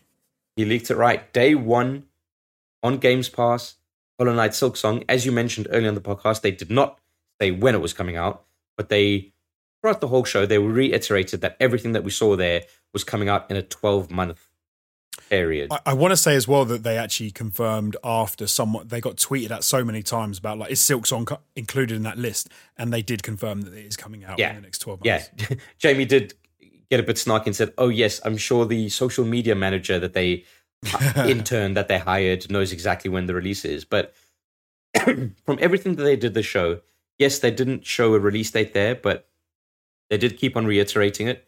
And at the very end of the show, they had like a whole showcase of like snippets of all the trailers that they showed. And the voiceover of that lady was saying like, all of the games you see here will be playable in the next 12 months. I believe it. I really and truly do believe it, without saying that I'm going to put on clown paint on my face. It's a weird one for me, because Hollow Knight, I like Hollow Knight. I've enjoyed playing it. I have not finished it. I fell off it because I think it's just like not my thing. It's not fair.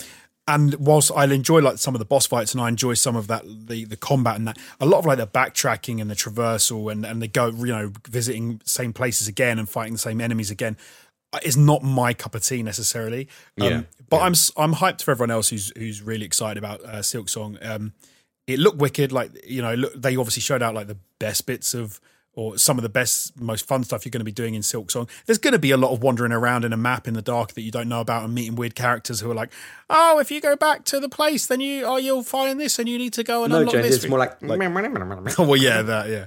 But it does look cool. It is a cool game. So no, I'm excited for the people that are hyped for it. The fact that it's on Game Pass, I might play it because I've got I've got Game Pass and I don't play. No, I suppose I do play like half decent number of games on there. Yeah. I don't know if I'd want to play it on my PC though, because obviously I played Hollowknight on my Switch, and oh yeah, it's perfect for the Switch too. I don't want to buy it for the Switch if it's on Game Pass, but then I don't necessarily want to play it on my PC. If it's a bit of a weird one because I'm not going to buy it. Like I already know I haven't finished Hollowknight. Why am I going to buy Silksong? So it's a bit of a strange one for me. That I've got the solution for you, Jonesy. You got to get yourself a Steam Deck. Oh, get myself there. Yeah, and you load Windows and then play it on Games Pass. Drop like £300 just to play Silksong, a game that I'm probably not going to finish anyway. But I'm kind of with you. Like I played Hollow Knight on my Switch. I finished it. I thoroughly enjoyed it. I didn't do the end game stuff. I just kind of like did the story, finished it, and I was like, yeah, I'm done. And I am looking forward to Silksong. For some reason, Jamie thinks like I'm fucking all over this, but I'm not. Like, what I don't understand about Hollow Knight as a series now is it is good. It is got a high level of polish. It is a highly accomplished game.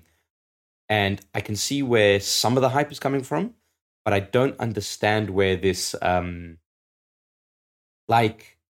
fanaticism comes from, personally. I'm sure people are going to, hopefully, feel free to educate me in all ways, Hollow Knight, and why you're a Hollow Knight fanatic. Like, it's really good. I really enjoyed it, and I will most definitely, I have been looking forward to Silksong. I will most definitely play Silksong, but I'm not like fanatical about it. It's not like, let's say, I can understand people being fanatical about Souls-likes, right? Because there have been many games in the kind of genre, and they've been improving and improving and improving and improving, and it's kind of like built up this kind of like, it's almost like reached a fever pitch with Elden Ring, so I can understand the fanaticism around Elden Ring. But Hollow Knight was one game, and now there's a sequel. Yes. It's like, it's a bit kind of strange for me, I think. Maybe it's a bit unfair to say as well, but like when talking about something like Starfield, you can see when that drops and you can see like the progression and you can see how the graphics have developed or not, and you can see like, oh, this is a whole new universe that I'm going to get to play in. Whereas with something like this, I'm with you. It's a little hard. You look at it and you go, oh yeah, it looks cool. It looks like more of the same. It looks like they've this. It's a very similar look, and then they've got new bosses and you've got maybe new skills you can do and new ways of attacking. But yeah, I'm kind of like, okay, it's good. The hype train seems to be chugging, and I don't know why, but no, I'm with you. Maybe it's because it's been delayed so much and people have been waiting for it for so long. Yeah, maybe. I mean, there is that meme effect, right? Like you get in that kind of like, if it pervades your echo chamber where it's like people are saying you should be hyped about this, that you inevitably start thinking to yourself, should I be hyped about this? Yeah, I guess I should. I will. Then, I will. And then you put on the clown paint along with everyone else. Yeah. But one thing, maybe the biggest surprise of the whole show for me, Jonesy, was not Silksong, as amazing as that may be, because it was considered vaporware at some point. But just the fact that we got a pretty hefty look at Diablo 4, which I was not expecting during this show whatsoever. But it makes sense, obviously. And yeah, looking good. And then it kind of like, it dawns on you that like, yeah, it's going to be a fucking Game Pass game, baby. I don't have to pay for this shit. I mean, I do pay for it, but you know what I mean. Yes. And it looked good in a way that you hope that they don't fuck it up, because Blizzard have just been fucking up time and time and time again, year after year after year. And it's one of those things that like Diablo is precious to me. I've been playing some Diablo Immortal. I should have mentioned that in my catch up, but like, I don't know. It's not for me, dude. To be perfectly honest, okay. I think I maybe tried it for 2 hours and I was like, nah, you know. I think I've heard a few people say that now, like that it's a few hours they put into it and then they're done. Yeah, I mean it's fine, but it's just like it's so fucking basic and mindless that like I don't know. It's just like, yeah, whatever. Like maybe it's not as basic and mindless as I think it is. Like maybe you need to play for like 6 hours and then it gets like really deep and thorough. But effectively, it was just evolved into like clicking a few buttons on your screen, getting, and then everything based around gear score, which I'm not super mad about. The gear score. Is this Diablo 3 we're talking about? No, Diablo Immortal on your phone. No, I know, I'm joking. Oh, yeah, okay, fair enough. But that's but you see, Diablo 3 started that idea of like gear score, which I wasn't, for the series at least, and I wasn't too hot on that. Like I did prefer to be fair, not as easy kind of thing of like, no, your weapon does this and this, and no, your ring does this and this, and you have to think about the synergies and everything rather than just like, oh yeah, your overall gear score is 5,684, just like some fucking arbitrary number that doesn't mean anything except that the numbers go up, so numbers up equal good. Yep. Numbers up equals more enemies dead and not hurting you as much. Like Diablo 4 for me, like it looks great. It looks wicked. And a lot of the bosses that they showed off and stuff look really cool. And it definitely looks like a progression from like Diablo 3. My issue with it is I've been so burnt by like Diablo 3 in that I just found that game devoid of any like requirement of any skill. And maybe that's because I was doing it wrong, but I should have raised the difficulty and I wasn't doing it. But I got to the point, I think I said to you and Jamie like before, like when you get to a point where no one can hurt me, like the bosses couldn't kill me because they would hit me and then my health would regenerate faster than they could cause damage.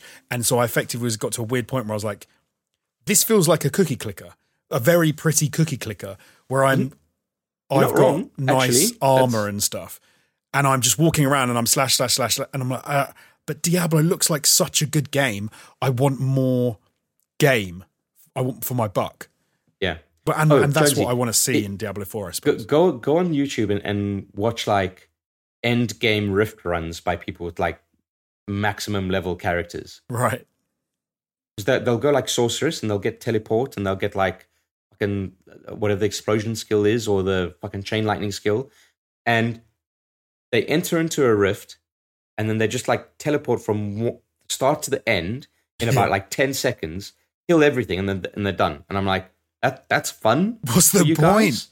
That's fun for you guys. Like, it just becomes gear farming, and then if you're just farming for gear, like then I'm like, but if you're just doing that, then you just load up your new gear and then you do it again and then you get new gear. I'm like, I don't get enough of a kick out of that. Like some people do, I understand it, but. Well, no, I kind of don't understand it. Like, I need more reason I want to play a game because I feel like I'm playing a game.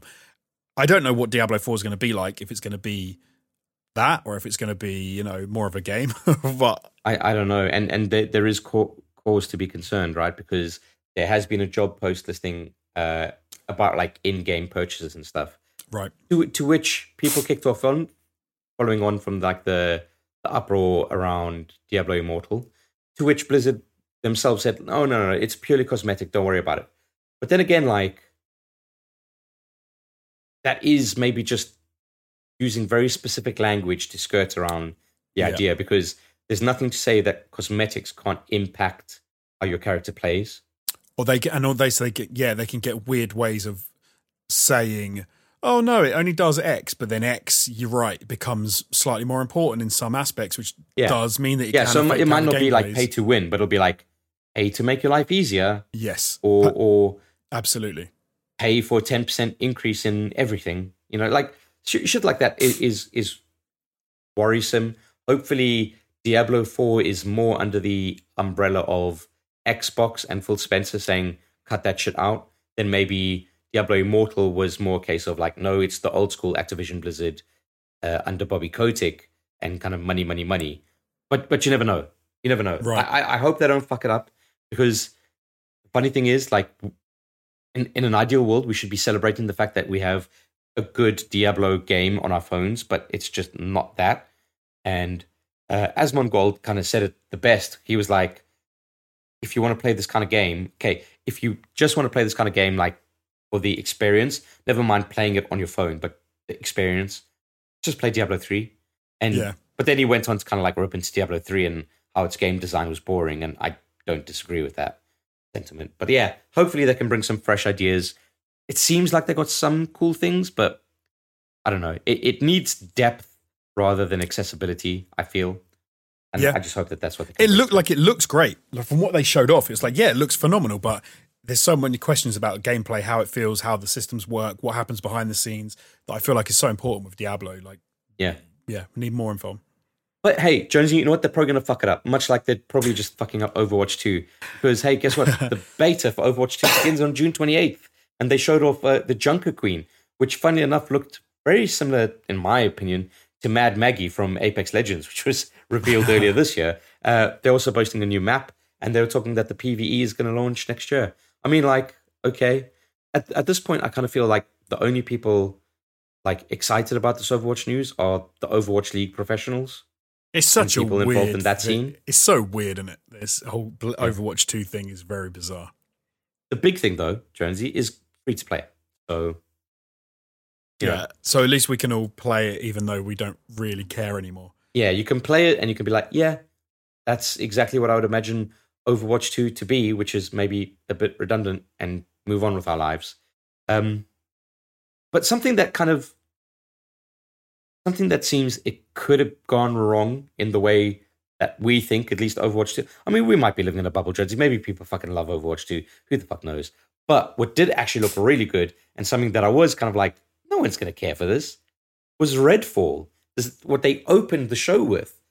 I was the same, man. I was exactly the same. I was like, what is this Redfall? Because as soon as the vampires came out, I'm like, this is what Redfall looks like and plays like. Like, this actually looks really good. Yeah. It looks like it's going to be a lot of fun.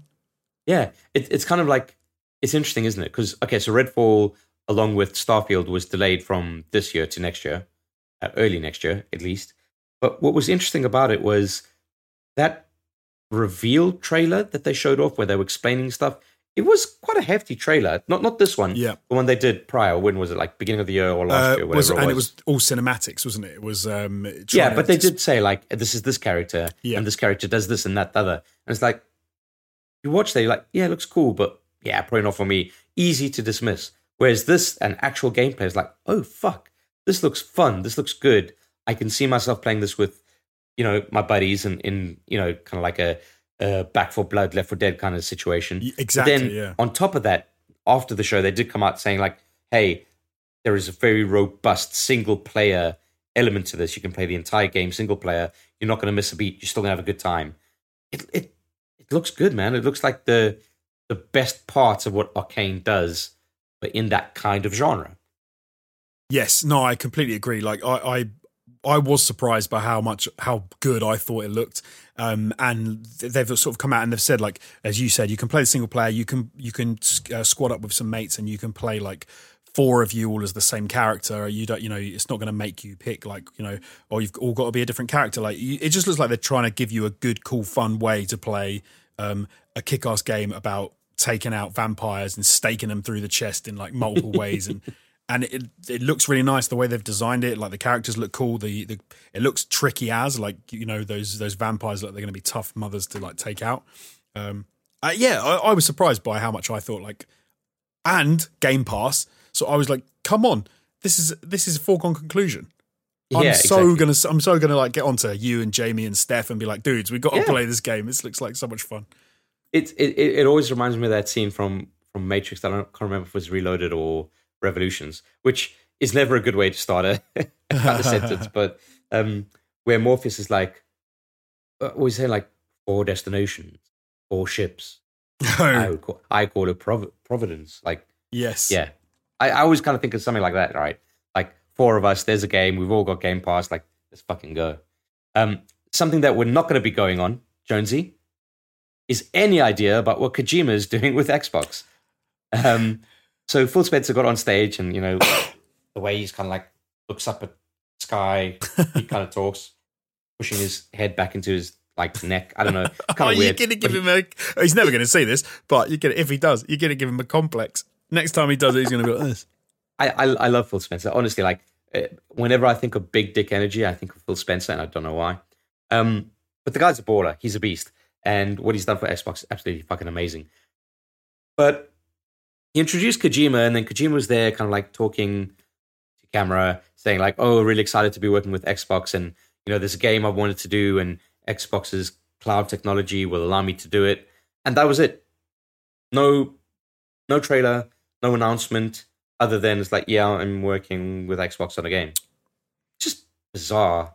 I mean, Jamie was like, comes down on the other side of it. It's like, it was cool. It was, he didn't come in expecting anything. So why not just say like, yeah, okay, it's just an announcement to say they got something. But it just kind of seemed odd. Like, yeah, well, it's almost like, imagine the headline if you strip away all the details, okay? Game developer confirms he's making a game for platform. Yes. It was weird. You're right. It was weird. And I think the reason it was is because you obviously had the leaks about that he's making a game called Overdose. And then everyone was saying, is this Overdose? Is that what he's going to announce that he's doing with Xbox? Because obviously people were talking about the fact of, Kojima Productions might get into bed with Sony, and then he might just be making games exclusively for PlayStation. And then you get this, and it's like, no, he's going to be making games with Xbox as well. I think Kojima Productions have even come out and said, look, we're making games with everyone. We are not limiting ourselves to just PlayStation, just Xbox. You then also had, what's your man from Death Stranding? Norman Reedus. The dirty guy, Norman Reedus. Who Smelly Norman. Jesus Christ, Smelly Norman. Old Smelly Norm. He slipped up in an interview and basically said that he'd been given the script for and had started shooting stuff for Death Stranding 2. So I think Kojima was in a weird place going into like this whole game Summer Game Fest season, because it was like, are they going to announce Death Stranding 2? Is he going to talk about Overdose, which has been leaked? Or is there something else going on? And I think part of the reason this felt weird was because it was have they done it to get ahead of a leak? Were they going to do this anyway? Was Overdose going to get announced, but then they cut it because of the leaking, and they didn't want to talk about it because they didn't want to, like, I guess, prove the leakers right, because then you add credibility to more leaks maybe in the future. It was weird. It was super weird. And like you said, it was man makes game. Man who makes games makes game. Man makes game for game system that you will play at some point in the future. It's like, yeah, okay, cool. What would be weirder is if he came out and said, I'm not making any games. Like, that would have been the weirdest thing. Yeah, I am now Phil Spencer's personal fluffer. I'd be a lot more interested in that kind of situation. I just make trailers for games. Then we got some like usual kind of Microsoft fodder, as you were. Flight Simulator 40th anniversary. They showed off a Halo crossover with the Pelican dropship that you can play, which of course on top of the Top Gun Maverick stuff that they dropped earlier. Look cool.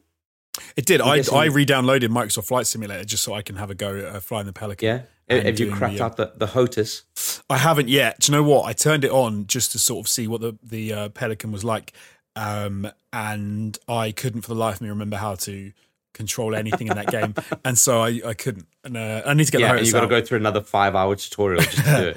I've got to relearn how to fly a plane because it's been so long since I've done it. But no, they had some more stuff for Maverick as well, which is all live. Obviously, it's on Game Pass. The Pelican's a cool ship, so it looks like you can get up into the upper atmosphere, which I really want to do. Like that. That's cool. Wicked. Yeah, that's pretty cool. Let me give that a go. And I think I want to say the new Maverick stuff is some new like carrier missions where you can fly off of aircraft carriers and things, but I don't know. I need to. That's nice. That's a nice touch. Yeah.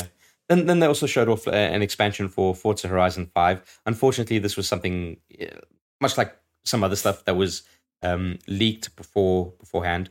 But yeah, a Hot Wheels expansion, which I'll be honest, looks like a hell of a lot of fun. I mean, Forza Horizon 5 itself is a hell of a lot of fun. Add in like fucking crazy tracks and crazy cars. Like, yeah, give it to me.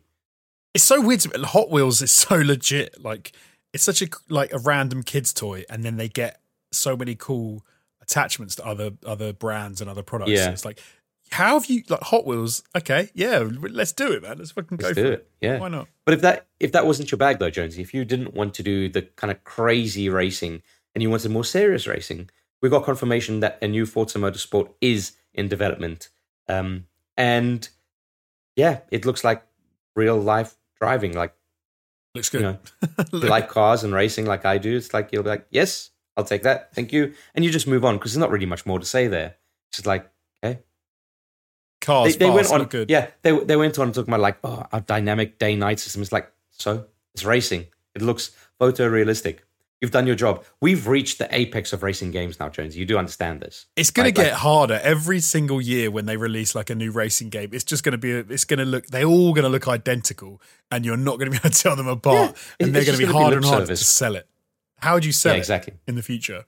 Like, Well, you don't. You all you say is like, it's the exact same game that you've been playing, just on a. It's basically like the FIFA effect, right? Like, Right. yeah, it's football. Football is football. Guess what? Tackles, Yeah. kicks. tackles and mean, kicks. More to that, but you know, you get what I'm saying. And then, of course, like rounding out the kind of like Microsoft side of stuff, there was a new game from Mojimbo, whatever you want to call it, in Minecraft Legends. I'll be honest with you, Jonesy. I was like, yeah. I thought this was cool. Like, after not dungeons. the demographic. I am not the demographic. No. Yeah. And dungeon, like I know some people that had a lot of fun with dungeons. I played it for a bit and was like quite bored early on, but like we you said, streamed it for like 3 hours. Yeah, and then after 3 hours, I was like, yeah, this was fun, but I'm done. But so Legends, I'm not really exactly sure what Legends is, but more Minecraft. People are going to lap it up. So, you know, I'm not surprised if they've done more of it. At this stage, like anything with Minecraft on is just like licensed to print money, isn't it? Yeah, exactly. I would like it if there was a new Minecraft game that I felt better about. Like, because like you said, Dungeons I was just so over. So after a couple of hours, I was like, okay, I've got nothing else to do here. But like a mate of mine, he played quite a lot of it with his kid and stuff, and they really got into it. So I'm hoping that Legends is a cool and a fun way to enjoy the Minecraft world. I like that they're still trotting out that cubist goodness. So why not? I think that's the shit that kind of puts me off. I don't like what it looks like. Right, and you're telling, like, I understand it in terms of a game like OG Minecraft, like original Minecraft. I'd be like, yeah, that makes sense. You know, you're bricking and you're fucking laying all that shit in blocks and stuff. Makes sense. As soon as you take that aesthetic and you're like, hey, you could do a dungeon crawler with this. I'm like, Could you though? Minecraft is strange as well because there's so many mods and stuff now on it, and there are so many like different things you can get, like different ways of it's become 1,000 things. Like I'm forever saying to my kids, like, no, you're not spending another £6, £8 to download the I don't even know, like the Sonic the Hedgehog mod for Minecraft or the How to Train Your Dragon mod for Minecraft. Like they've done so much with Minecraft itself. Like I think they do need to branch out and they do need to go in other directions. And I, yeah, it's cool. It's a cool thing, and I like the aesthetic. I'm not like you. I'm not a grumpy style hater. So no, this is cool. I like Mojang. Well, Jonesy, it's struck midnight, so I have to revert to my my pumpkin. Okay, but yeah, like moving on from some of that stuff, there was some cool like non-Microsoft Studio stuff which I thought looked really interesting. Chief among them, High on Life from Justin Roiland of mental. Rick and Morty fame. It did look mental, so he did Trover Saves the Universe, and I was never really too hot on that. I was like, yeah, looks fine, looks what I'd expect. Did he do accounting as well? Did what? Did he do accounting, the VR thing, which was, I'm pretty sure. Yes, that. Yeah. Accounting plus whatever it was. So weird. Yeah, but this looks like a proper, good, honest, like weird, fun FPS game in which you pick up characters that are guns, but they're sentient and they quip and they talk, but the gameplay looked kind of fun and aesthetics were cool. I don't know, like something about it clicked in a way a lot more that Trover Saves the Universe didn't for me. I didn't play Trover Saves the Universe, but no, I saw this and I was really interested in like the look, the style, the humor. It did look like a lot of fun, and I can imagine in the ways that we talk about games where, you know, in like God of War, where you've got the dude hanging on your belt and he's dropping funny lines to you, or you know, in a game like Portal, where you're chatting to what's her face is the potato, and you get like those. I like those games where they have sort of like fun with dialogue between characters. And this was just like that, amped up. Like every gun was a different character and had different, personalities and stuff, which I was like, okay, this seems weird and new and fun. And like you were saying before, you don't need to do the same thing every time you do a game. You can do something weird and wacky. And those, I like Rick and Morty. I like the humor. Yeah, so I like Rick and Morty as well for my sins. Yeah. So from one thing that looked visually arresting and enticing to something that I don't want to touch with a 9-foot pole, Jonesy. Scorn. Right.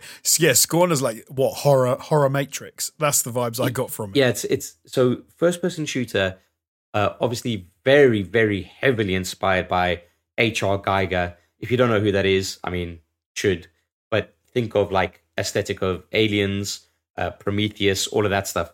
Very kind of like weirdly sexual, organic stuff. And I mean, if you're into that thing, it looks really cool. And but I don't know, it just looks gross. It's just like I don't want to play this game because it just looks gross. It was the weird thing when the character wakes up and they've got something like in their stomach and they've got to like pull it out. And I was like, is this like the horror version of the Matrix where like Neo's woken up and he's got this thing in him? But yeah, that was weird. That was damn weird. I was like, I don't know what's going on here. It's almost like taking an aesthetic and taking it too far. Right, yes. In my opinion. Yes. It's like you could have had that H.R. Geiger aesthetic, but like this is like everything is brown. Everything is kind of like it's pulsing with veins, but with hard carapace shells, and it just looks grim. I don't know, not for me. I'm sure it'll find a lovely audience. Yeah, don't hang out with them, but yeah, we'll find the audience. Yeah, it's fine. You know, when Scorn comes out, I have no problem because I will not be playing that because I'm probably going to be playing Persona 5, Jonesy, because again, the snitch nailed it. Persona 3, 4, and 5 coming to Xbox consoles and Game Pass PC. And Persona 5 has always been one of those games that are like, I like JRPGs. Excuse me. I like JRPGs. And I kind of look at that and I'm like, I should really get into this. I just don't have the time. So I never kind of bought it for PS4. But Games Pass, it's free. I can dip my toe in and not feel guilty when I give up like 10 hours in. Oh, I tried to get into... I can't remember which Persona game it was. I tried to get into one and I just gave up. I was like, I don't even know what's It would have going been 5, I imagine. Yeah, maybe. And I gave up. Like, there you go. I just gave up because I was like, I don't know what's going on. I'm staying in some room. People are talking to me about weird things. I'm going to work and now I'm a kid and now I'm not. And now I don't even know. I just quit. I was like, I don't know what's going on. So strange. I love that. So strange. Oh, so fucking good. Too old and grumpy. You can't get into it. Too old, too grumpy. That's you and me in a nutshell. Yeah. Needs more dragons. Look, there are a bunch of other cool games which we could talk about. There are a bunch of games that we weren't interested in. The last one I want to just give a shout out to is Wolong Fallen Dynasty, which seemed like Tecmo Koei's kind of take on Dark Soulsy kind of stuff. I get like I'm not being very articulate. It's late. I'm tired. My throat is getting raspy. But yeah, it looked really interesting. Kind of like Chinese mythology, but not to be confused with Wukong. Yeah, Black Myth Wukong. Black Myth Wukong. When it first popped up, I suddenly was like, have they sacked off that and they've changed it to Wolong Fallen Dead? But no, they haven't. It's a completely different studio. Yeah. But yeah, I'll tell you what, it looked okay, and I was like, yeah, this looks cool. I'm not going to play it. And then they had the the title sequence, whatever, like Wolong Fallen Dead, like yeah, fucking whatever. And then Jonesy, they did the classic post-credit sequence.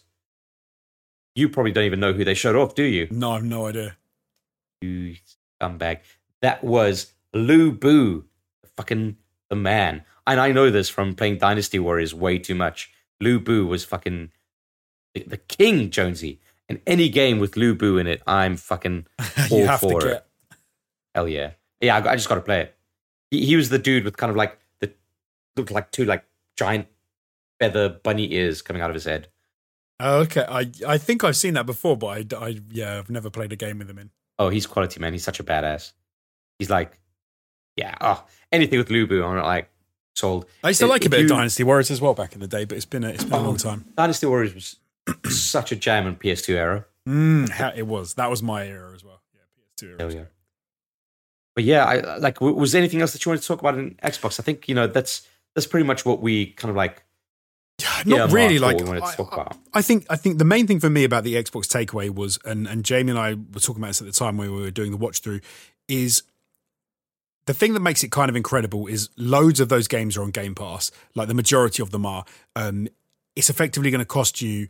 Well, it's all Game Pass, but whether it's PC or no, I don't think some of it was. I don't think every game on there was Game Pass, right? I think some of the. I think it was. I think it was, every single thing was on Game Pass. I have a list. Everything that they showed is going to come out within the next 12 months. And then that one thing before you carry on, they did show a slide with some additional games that they said, "Hey, this is coming in 2022. This is coming in 2023." So on that, I have that slide here because that's what I was going to reference. Because Forza Horizon Hot Wheels isn't on there. Yeah, because it's not. They're not showing everything on there. Sorry, it's on there, but it doesn't say it's Game Pass. So that's why I was a bit like, it's 100% Game Pass. Okay. So maybe it's just like the Callisto Protocol they listed on there. It's not on Game Pass. Exactly. So that's the sort of stuff that they had on there as well that wasn't. So Callisto Protocol, kind of a nice addition. Resident Evil 4, I was surprised to see there in that list of yours. Yes, in 2023. Oh God, what have I done here? I've lost my little thing. He's lost it. Yes, Resident Evil 4. Then obviously they had like Dead Space on there as well. Benedict Fox was one of those we didn't talk about. Cocoon. Replaced. I don't know if that's going to come out because that was one of the ones that is made by the Ukrainian studio that wasn't at Summer Game Fest because they've had obviously issue with development. So I think I don't think we'll necessarily see Replaced in 2023. Like we said when we said before, games can often be bumped, so it doesn't mean that this list is necessarily going to be bang on correct, but it's the intent. The intent is there for all of these games to drop. But it's also not just 2023; it's 12 months. So everything they talked about should be coming out before June of next year, which is incredible. Which is exciting, man. Yeah, it's fucking cool. And it sounds stupid to say, but there was at one point where they're like, I think it was Phil Spencer was on stage and he was saying, every single month from now until this time next year, you're going to get like a bunch of new games. And the reason why, and that kind of like really struck me, it sounds stupid because like, again, if you reduce it to its most reductive kind of thing, you're like, oh, the new games come out every month. Like, yes, that's what happens. But for some reason, it just kind of struck me that like, fuck man, like they've fucking figured out, they've cracked Game Pass in exactly how they want it to be. It's just this like amazing thing. I love it. I don't play a lot of Game Pass games for my sins, but you know what? I'm happy to pay that month in, month out because it's fucking the best deal in gaming. We are not sponsored by Microsoft. I do not know Phil Spencer. I wish I did. But yeah, there you go. I thought this was a fucking fantastic conference, showing, showcase, spectacle, whatever you want to call it. And I think like, man, Xbox year on year, they've smashed it for me. It's hard not to come across as sounding like a paid Xbox fan. Best deal in gaming. It is funny because if you said to me like these games were coming out over the next 2 years and there was no such thing as Game Pass, I probably would have said, oh, this show is okay, but it wasn't like anything special. But it's the package, it's the Microsoft package that they're managing to develop. It's the fact that they're like, these games are coming out in 12 months and you're going to be able to play all of them and it's going to cost you like the equivalent of 100 quid, which is like we already said in the Just a Guy's sort of Conway, he was saying, oh, if you want to get the Last of Us Part 1 remake, it's going to cost you $70. Yeah. Game Part for the same amount of money, or a little bit more, sorry, for like $100, you could play all the games we've talked about. Which is mad. It's great. Yeah, so I think Xbox have done a great job. I think they're doing very well with curating good content and putting out good shows and a great 12 months ahead. Oh, yeah. Oh, man. I'm looking forward to it. And there's more to come, Jonesy. In fact, as we were recording this, there was a Dragon's Dogma 10-year anniversary stream, which took place at the exact same time as the Final Fantasy VII 25th year anniversary stream with a whole bunch of details. So obviously we haven't watched it. We're not going to pause and watch it because we've been recording for just under 2 hours now. it's, we're tired. We need to go to bed. But why don't we do this sometimes? We just do the kind of like quick hot takes, right? So from the Dragon's Dogma thing, Dragon's Dogma 2 is in development. It is confirmed. I'm sure tens of people are happy about that. That's harsh. People who played Dragon's Dogma really fucking loved it. And towards the end of ATG's lifespan, we did a 6 list on Dragon's Dogma on like what was one of the most underrated classics or whatever it was that got a lot of traction and a lot of love. So clearly people have a lot of love for that game. And now there's going to be a sequel. No, yeah, which is great. I'm all, even if I'm not into a game or a series, every time you hear about something coming out that the fans can get into, obviously that's a bonus and a positive for them. I just want fandoms to be happy, except for Five Nights at Freddy's fandom. Fuck those guys. Then on the Final Fantasy side of things, okay, I'm just reading headlines off my Twitter. Okay, so forgive me, but Final Fantasy VII Remake Intergrade is launching on. Is that not Steam. out yet? Oh, on Steam. On Steam, launching, tomorrow. So it would have launched already when you listen to this podcast. Then, let's see, lots of information. It's Steam Deck verified. That's good. They showed some merch. Part 2 yet? Well, let's get there. New first Soldier trailer, which is that weird mobile battle royale. Then Final Fantasy VII Ever Crisis, which was the remake of the original Final Fantasy VII without doing what they did in the PS4 remake of altering the story, but it's like a collection of it and it's for mobile. Right. And it looks really good, but it's also like really weird. And why they're doing that, we just don't know. Crisis Core is being remastered, Jonesy. Do you remember what Crisis Core was? No. Crisis Core was a follow-up to Final Fantasy VII was actually a prequel to Final Fantasy VII, which was available on the PSP. So that's getting a remake now. And mad. Called Final Fantasy VII Crisis Core Reunion. Unless that's something else. I don't know. Right. It seems like they are showing off part 2. Is it called Final Fantasy VII Rebirth? You see, this is the fucking confusing thing. There are so many names for just things. Following. Yeah, and like, does Final Fantasy VII Rebirth mean, is that what Final Fantasy Part 2 is? I don't know. I have not. And if it is, are they not calling it Part 2? So there's going to be Final Fantasy VII Part 1 Remake Part 1 and then Final Fantasy VII Rebirth. It's just nothing makes sense, which is very on brand for Square Enix. But Final Fantasy VII Rebirth is available next winter. That's good that they're confirming something. Still fucking far away from Final Fantasy Part 1. Yeah, you're right. Final Fantasy VII Remake Part 2 is called Final Fantasy VII Rebirth, and it comes out next year. Okay, but this winter of 23. Sorry, yeah, winter of 23, which is fine. That works for me. But how has it taken them that long to get Part 2 of the Final Fantasy VII Remake done? Like, what are they doing, mate? I don't understand it. Like I had said it before. Like they should have had the trailer for Part 2 available 6 months after they released Final Fantasy VII Remake Part 1. I completely agree. Like 100%. Because they completely lost. Like even if it took them this amount of time, they just should have had that. It's mental to me. And like I remember when Final Fantasy VII came out, they were like, "Oh, we didn't expect people to have really kind of like taken to it as well as they did." And I'm like, "You idiot! It's the only thing people have been asking for of your studio since Final Fantasy VII Original." Well, it's like almost 4 years if it comes out in winter of 23 since Part 1 came out. Like that is such a bizarre way to do that. When they say winter, yeah. This is the odd thing about it, right? They mean end of the year. Yeah, because there's technically 2 winters in the year, right? Yeah, there's beginning of the year and end of the year. Yeah. But they never mean the beginning of the year. They always mean end of the year. Because that's like spring. Yeah, I guess, yeah, because I guess if they'd said this winter, it would be that particular winter going into 2023. And I don't think they mean, because it would only be January, I guess. No, yeah. I guess it could be January or February. January or Feb. But there's more winter at the beginning of the year than there is the end of the year. But winter is the end of the year, right? So that's why I want to be rich enough Jonesy. We got to pump this Patreon for all it's worth, okay? Because I want to live the lifestyle. I don't need like fancy cars. I don't need this, that, the other. All I want to do is be able to create content remotely, okay? Which is what we could do, okay?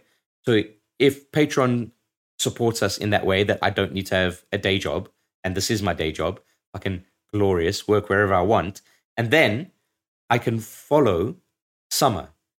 I can be in summer in the northern hemisphere. As soon as it starts getting like cold and sour, just go to the southern hemisphere, baby.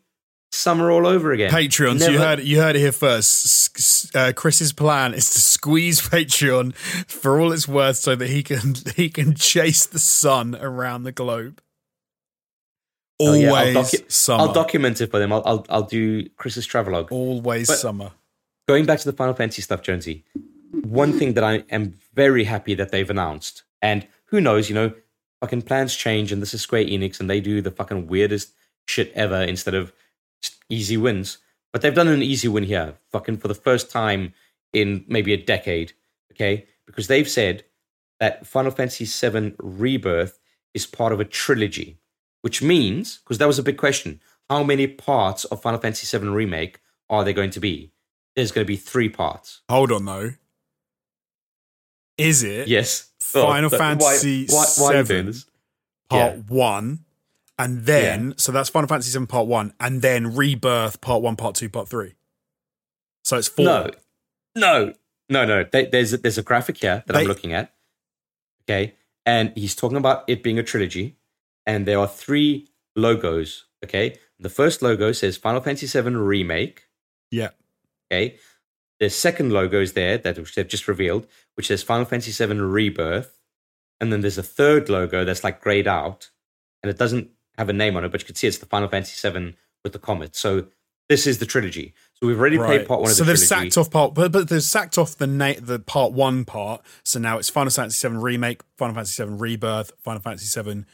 Like Revengeance. Yeah, And they're going to get Hideo Kojima to direct it. You heard it here first. Final Fantasy VII Revengeance. Starring Raiden.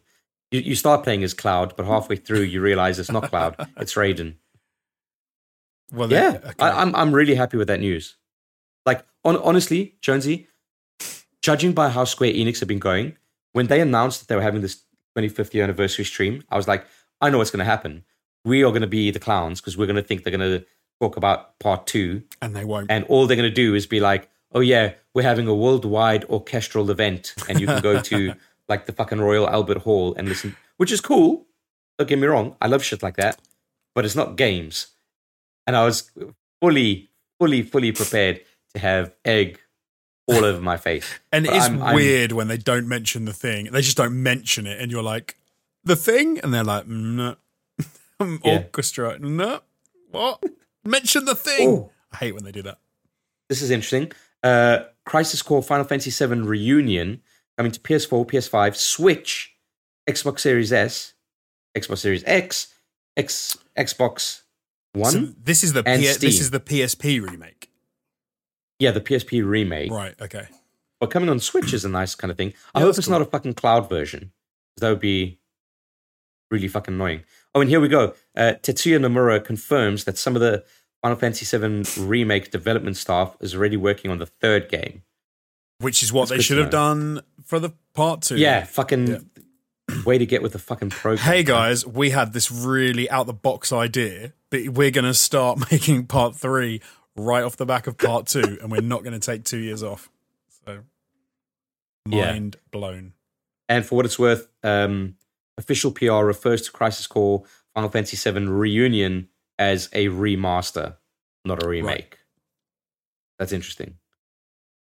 Man. So much is happening. So a PSP remaster on the PlayStation 5. Maybe skip that. Yeah, exactly. Fucking hell. Oh, God. But yeah, like the Dragon's Dogma stuff as well, because that's Capcom. And a lot of people have been like, oh, Summer of Capcom. In our previous podcast, we wondered, like, did Capcom save like Summer Games Fest? And now they're just going from strength to strength, right? Like with all the Resident Evil Village stuff, like the third person perspective, the and I don't know, it wasn't called Rule of Rose, but it was something Rose. The VR stuff, the updates to Resi 2 remake, Resi 3 remake, the Resi 4 remake news, the VR stuff for that, the upgrades for Resi 7, like, it's just mental. Capcom are fucking nailing it. Yeah, because they're all live now as well, I think, all those current gen upgrades, which is great. Yeah. Capcom feeling good about themselves. I'm sure they are at the moment. You know who's not feeling good about themselves? Ubisoft. They're trying. Bless them. They're trying, okay? They're fucking up left, right, and center, releasing subpar games that no one seems to care about, but they're still clinging onto it, and they're like, hey, get ready, because there's going to be an event in September talking about the future of Assassin's Creed. My guess, they're cancelling Assassin's Creed. The series is dead. They're like... They just go, we can't be asked anymore. We gave it to fucking Ubisoft Mumbai, and they just said, nah, and we don't want to pick it up again, so fuck it. They're changing their name to Ubisoft Tom Clancy, and everything they do will only be, or Punk Tom Clancy. Everything they do will be Punky Tom Clancy, and with the punk rock, doesn't with punk rock aesthetic. Yeah, I like it. Tom Clancy with the punk rock aesthetic, because that is where their business needs to go. Are you ready for Assassin's Creed Mosh Pit? Do you imagine? Imagine they came out and were like, the most ultimate punk rock mosh pit you've ever been to. It's Assassin's Creed. You play as an assassin in 1980s Berlin. In Tom Clancy's Assassin's Creed Berlin Punk Rock City. Yeah. Punk Rock City. Fucking, I love it. Jonesy, I think that's as good a place as ever to end what surprisingly has become a 2-hour plus podcast. It has. The people are going to be happy with that. Oh, yeah. And they should be, because we've been putting in the hours. It's 25 minutes past midnight now, and I still have work to go to tomorrow. And then I have my son's birthday on Saturday. So I'm going to be screwed. But it's all for the patrons, baby. It's not only about getting me to follow the sun. It's about something in return for you lovely people. I love it, Josie. Like, I love week in, week out, if I can attend, recording this podcast with you and Jamie and talking about games. It's like, honestly, a highlight of my week. So I just want to end this podcast with a heartfelt thank you for everything that you bring to the table. Cheers, mate. And thank you to you as well. Thank you for being here. Thank you for being the host of this podcast this week. Hey, Jonesy, thank you for being a friend. With that, Jonesy, we need a code word. What about Punk Rock City? Punk Rock. I was thinking either Punk Rock City, or give a name for what the next Assassin's Creed will be, following on from that kind of like mosh pit punk rock aesthetic. Ooh, I like it. Or you could just very simply type Smelly Norman. What about, you have to try and guess. So we've got remake, rebirth. What is the part 3 of Final Fantasy Regurgitation. It's going to be Reflux. Reflux. I can't think of any. Reurination. Rennies. It's the start of a new partnership. Yeah, because Final Fantasy love doing like, we got pot noodles and shit. Like, Rennies. Oh, imagine if games started coming out with like branded deals. So you get like, so Assassin's Creed is like Assassin's Creed Mars Bar. Like, they just like, that'd be so shit. Yeah, actually, I like that. Tell us what you think the next Assassin's Creed like subtitle will be called. And with that, hey, thank you so much for joining us, for listening. If you're listening on a podcast platform of your choice or watching us on YouTube, don't forget to give a thumbs up, like, comment, subscribe, all that shit. It's been such a long time since I've had to shill for that stuff, Jonesy. I don't remember. So I think I'm just going to end it here and say thank you for watching and see ya. See ya.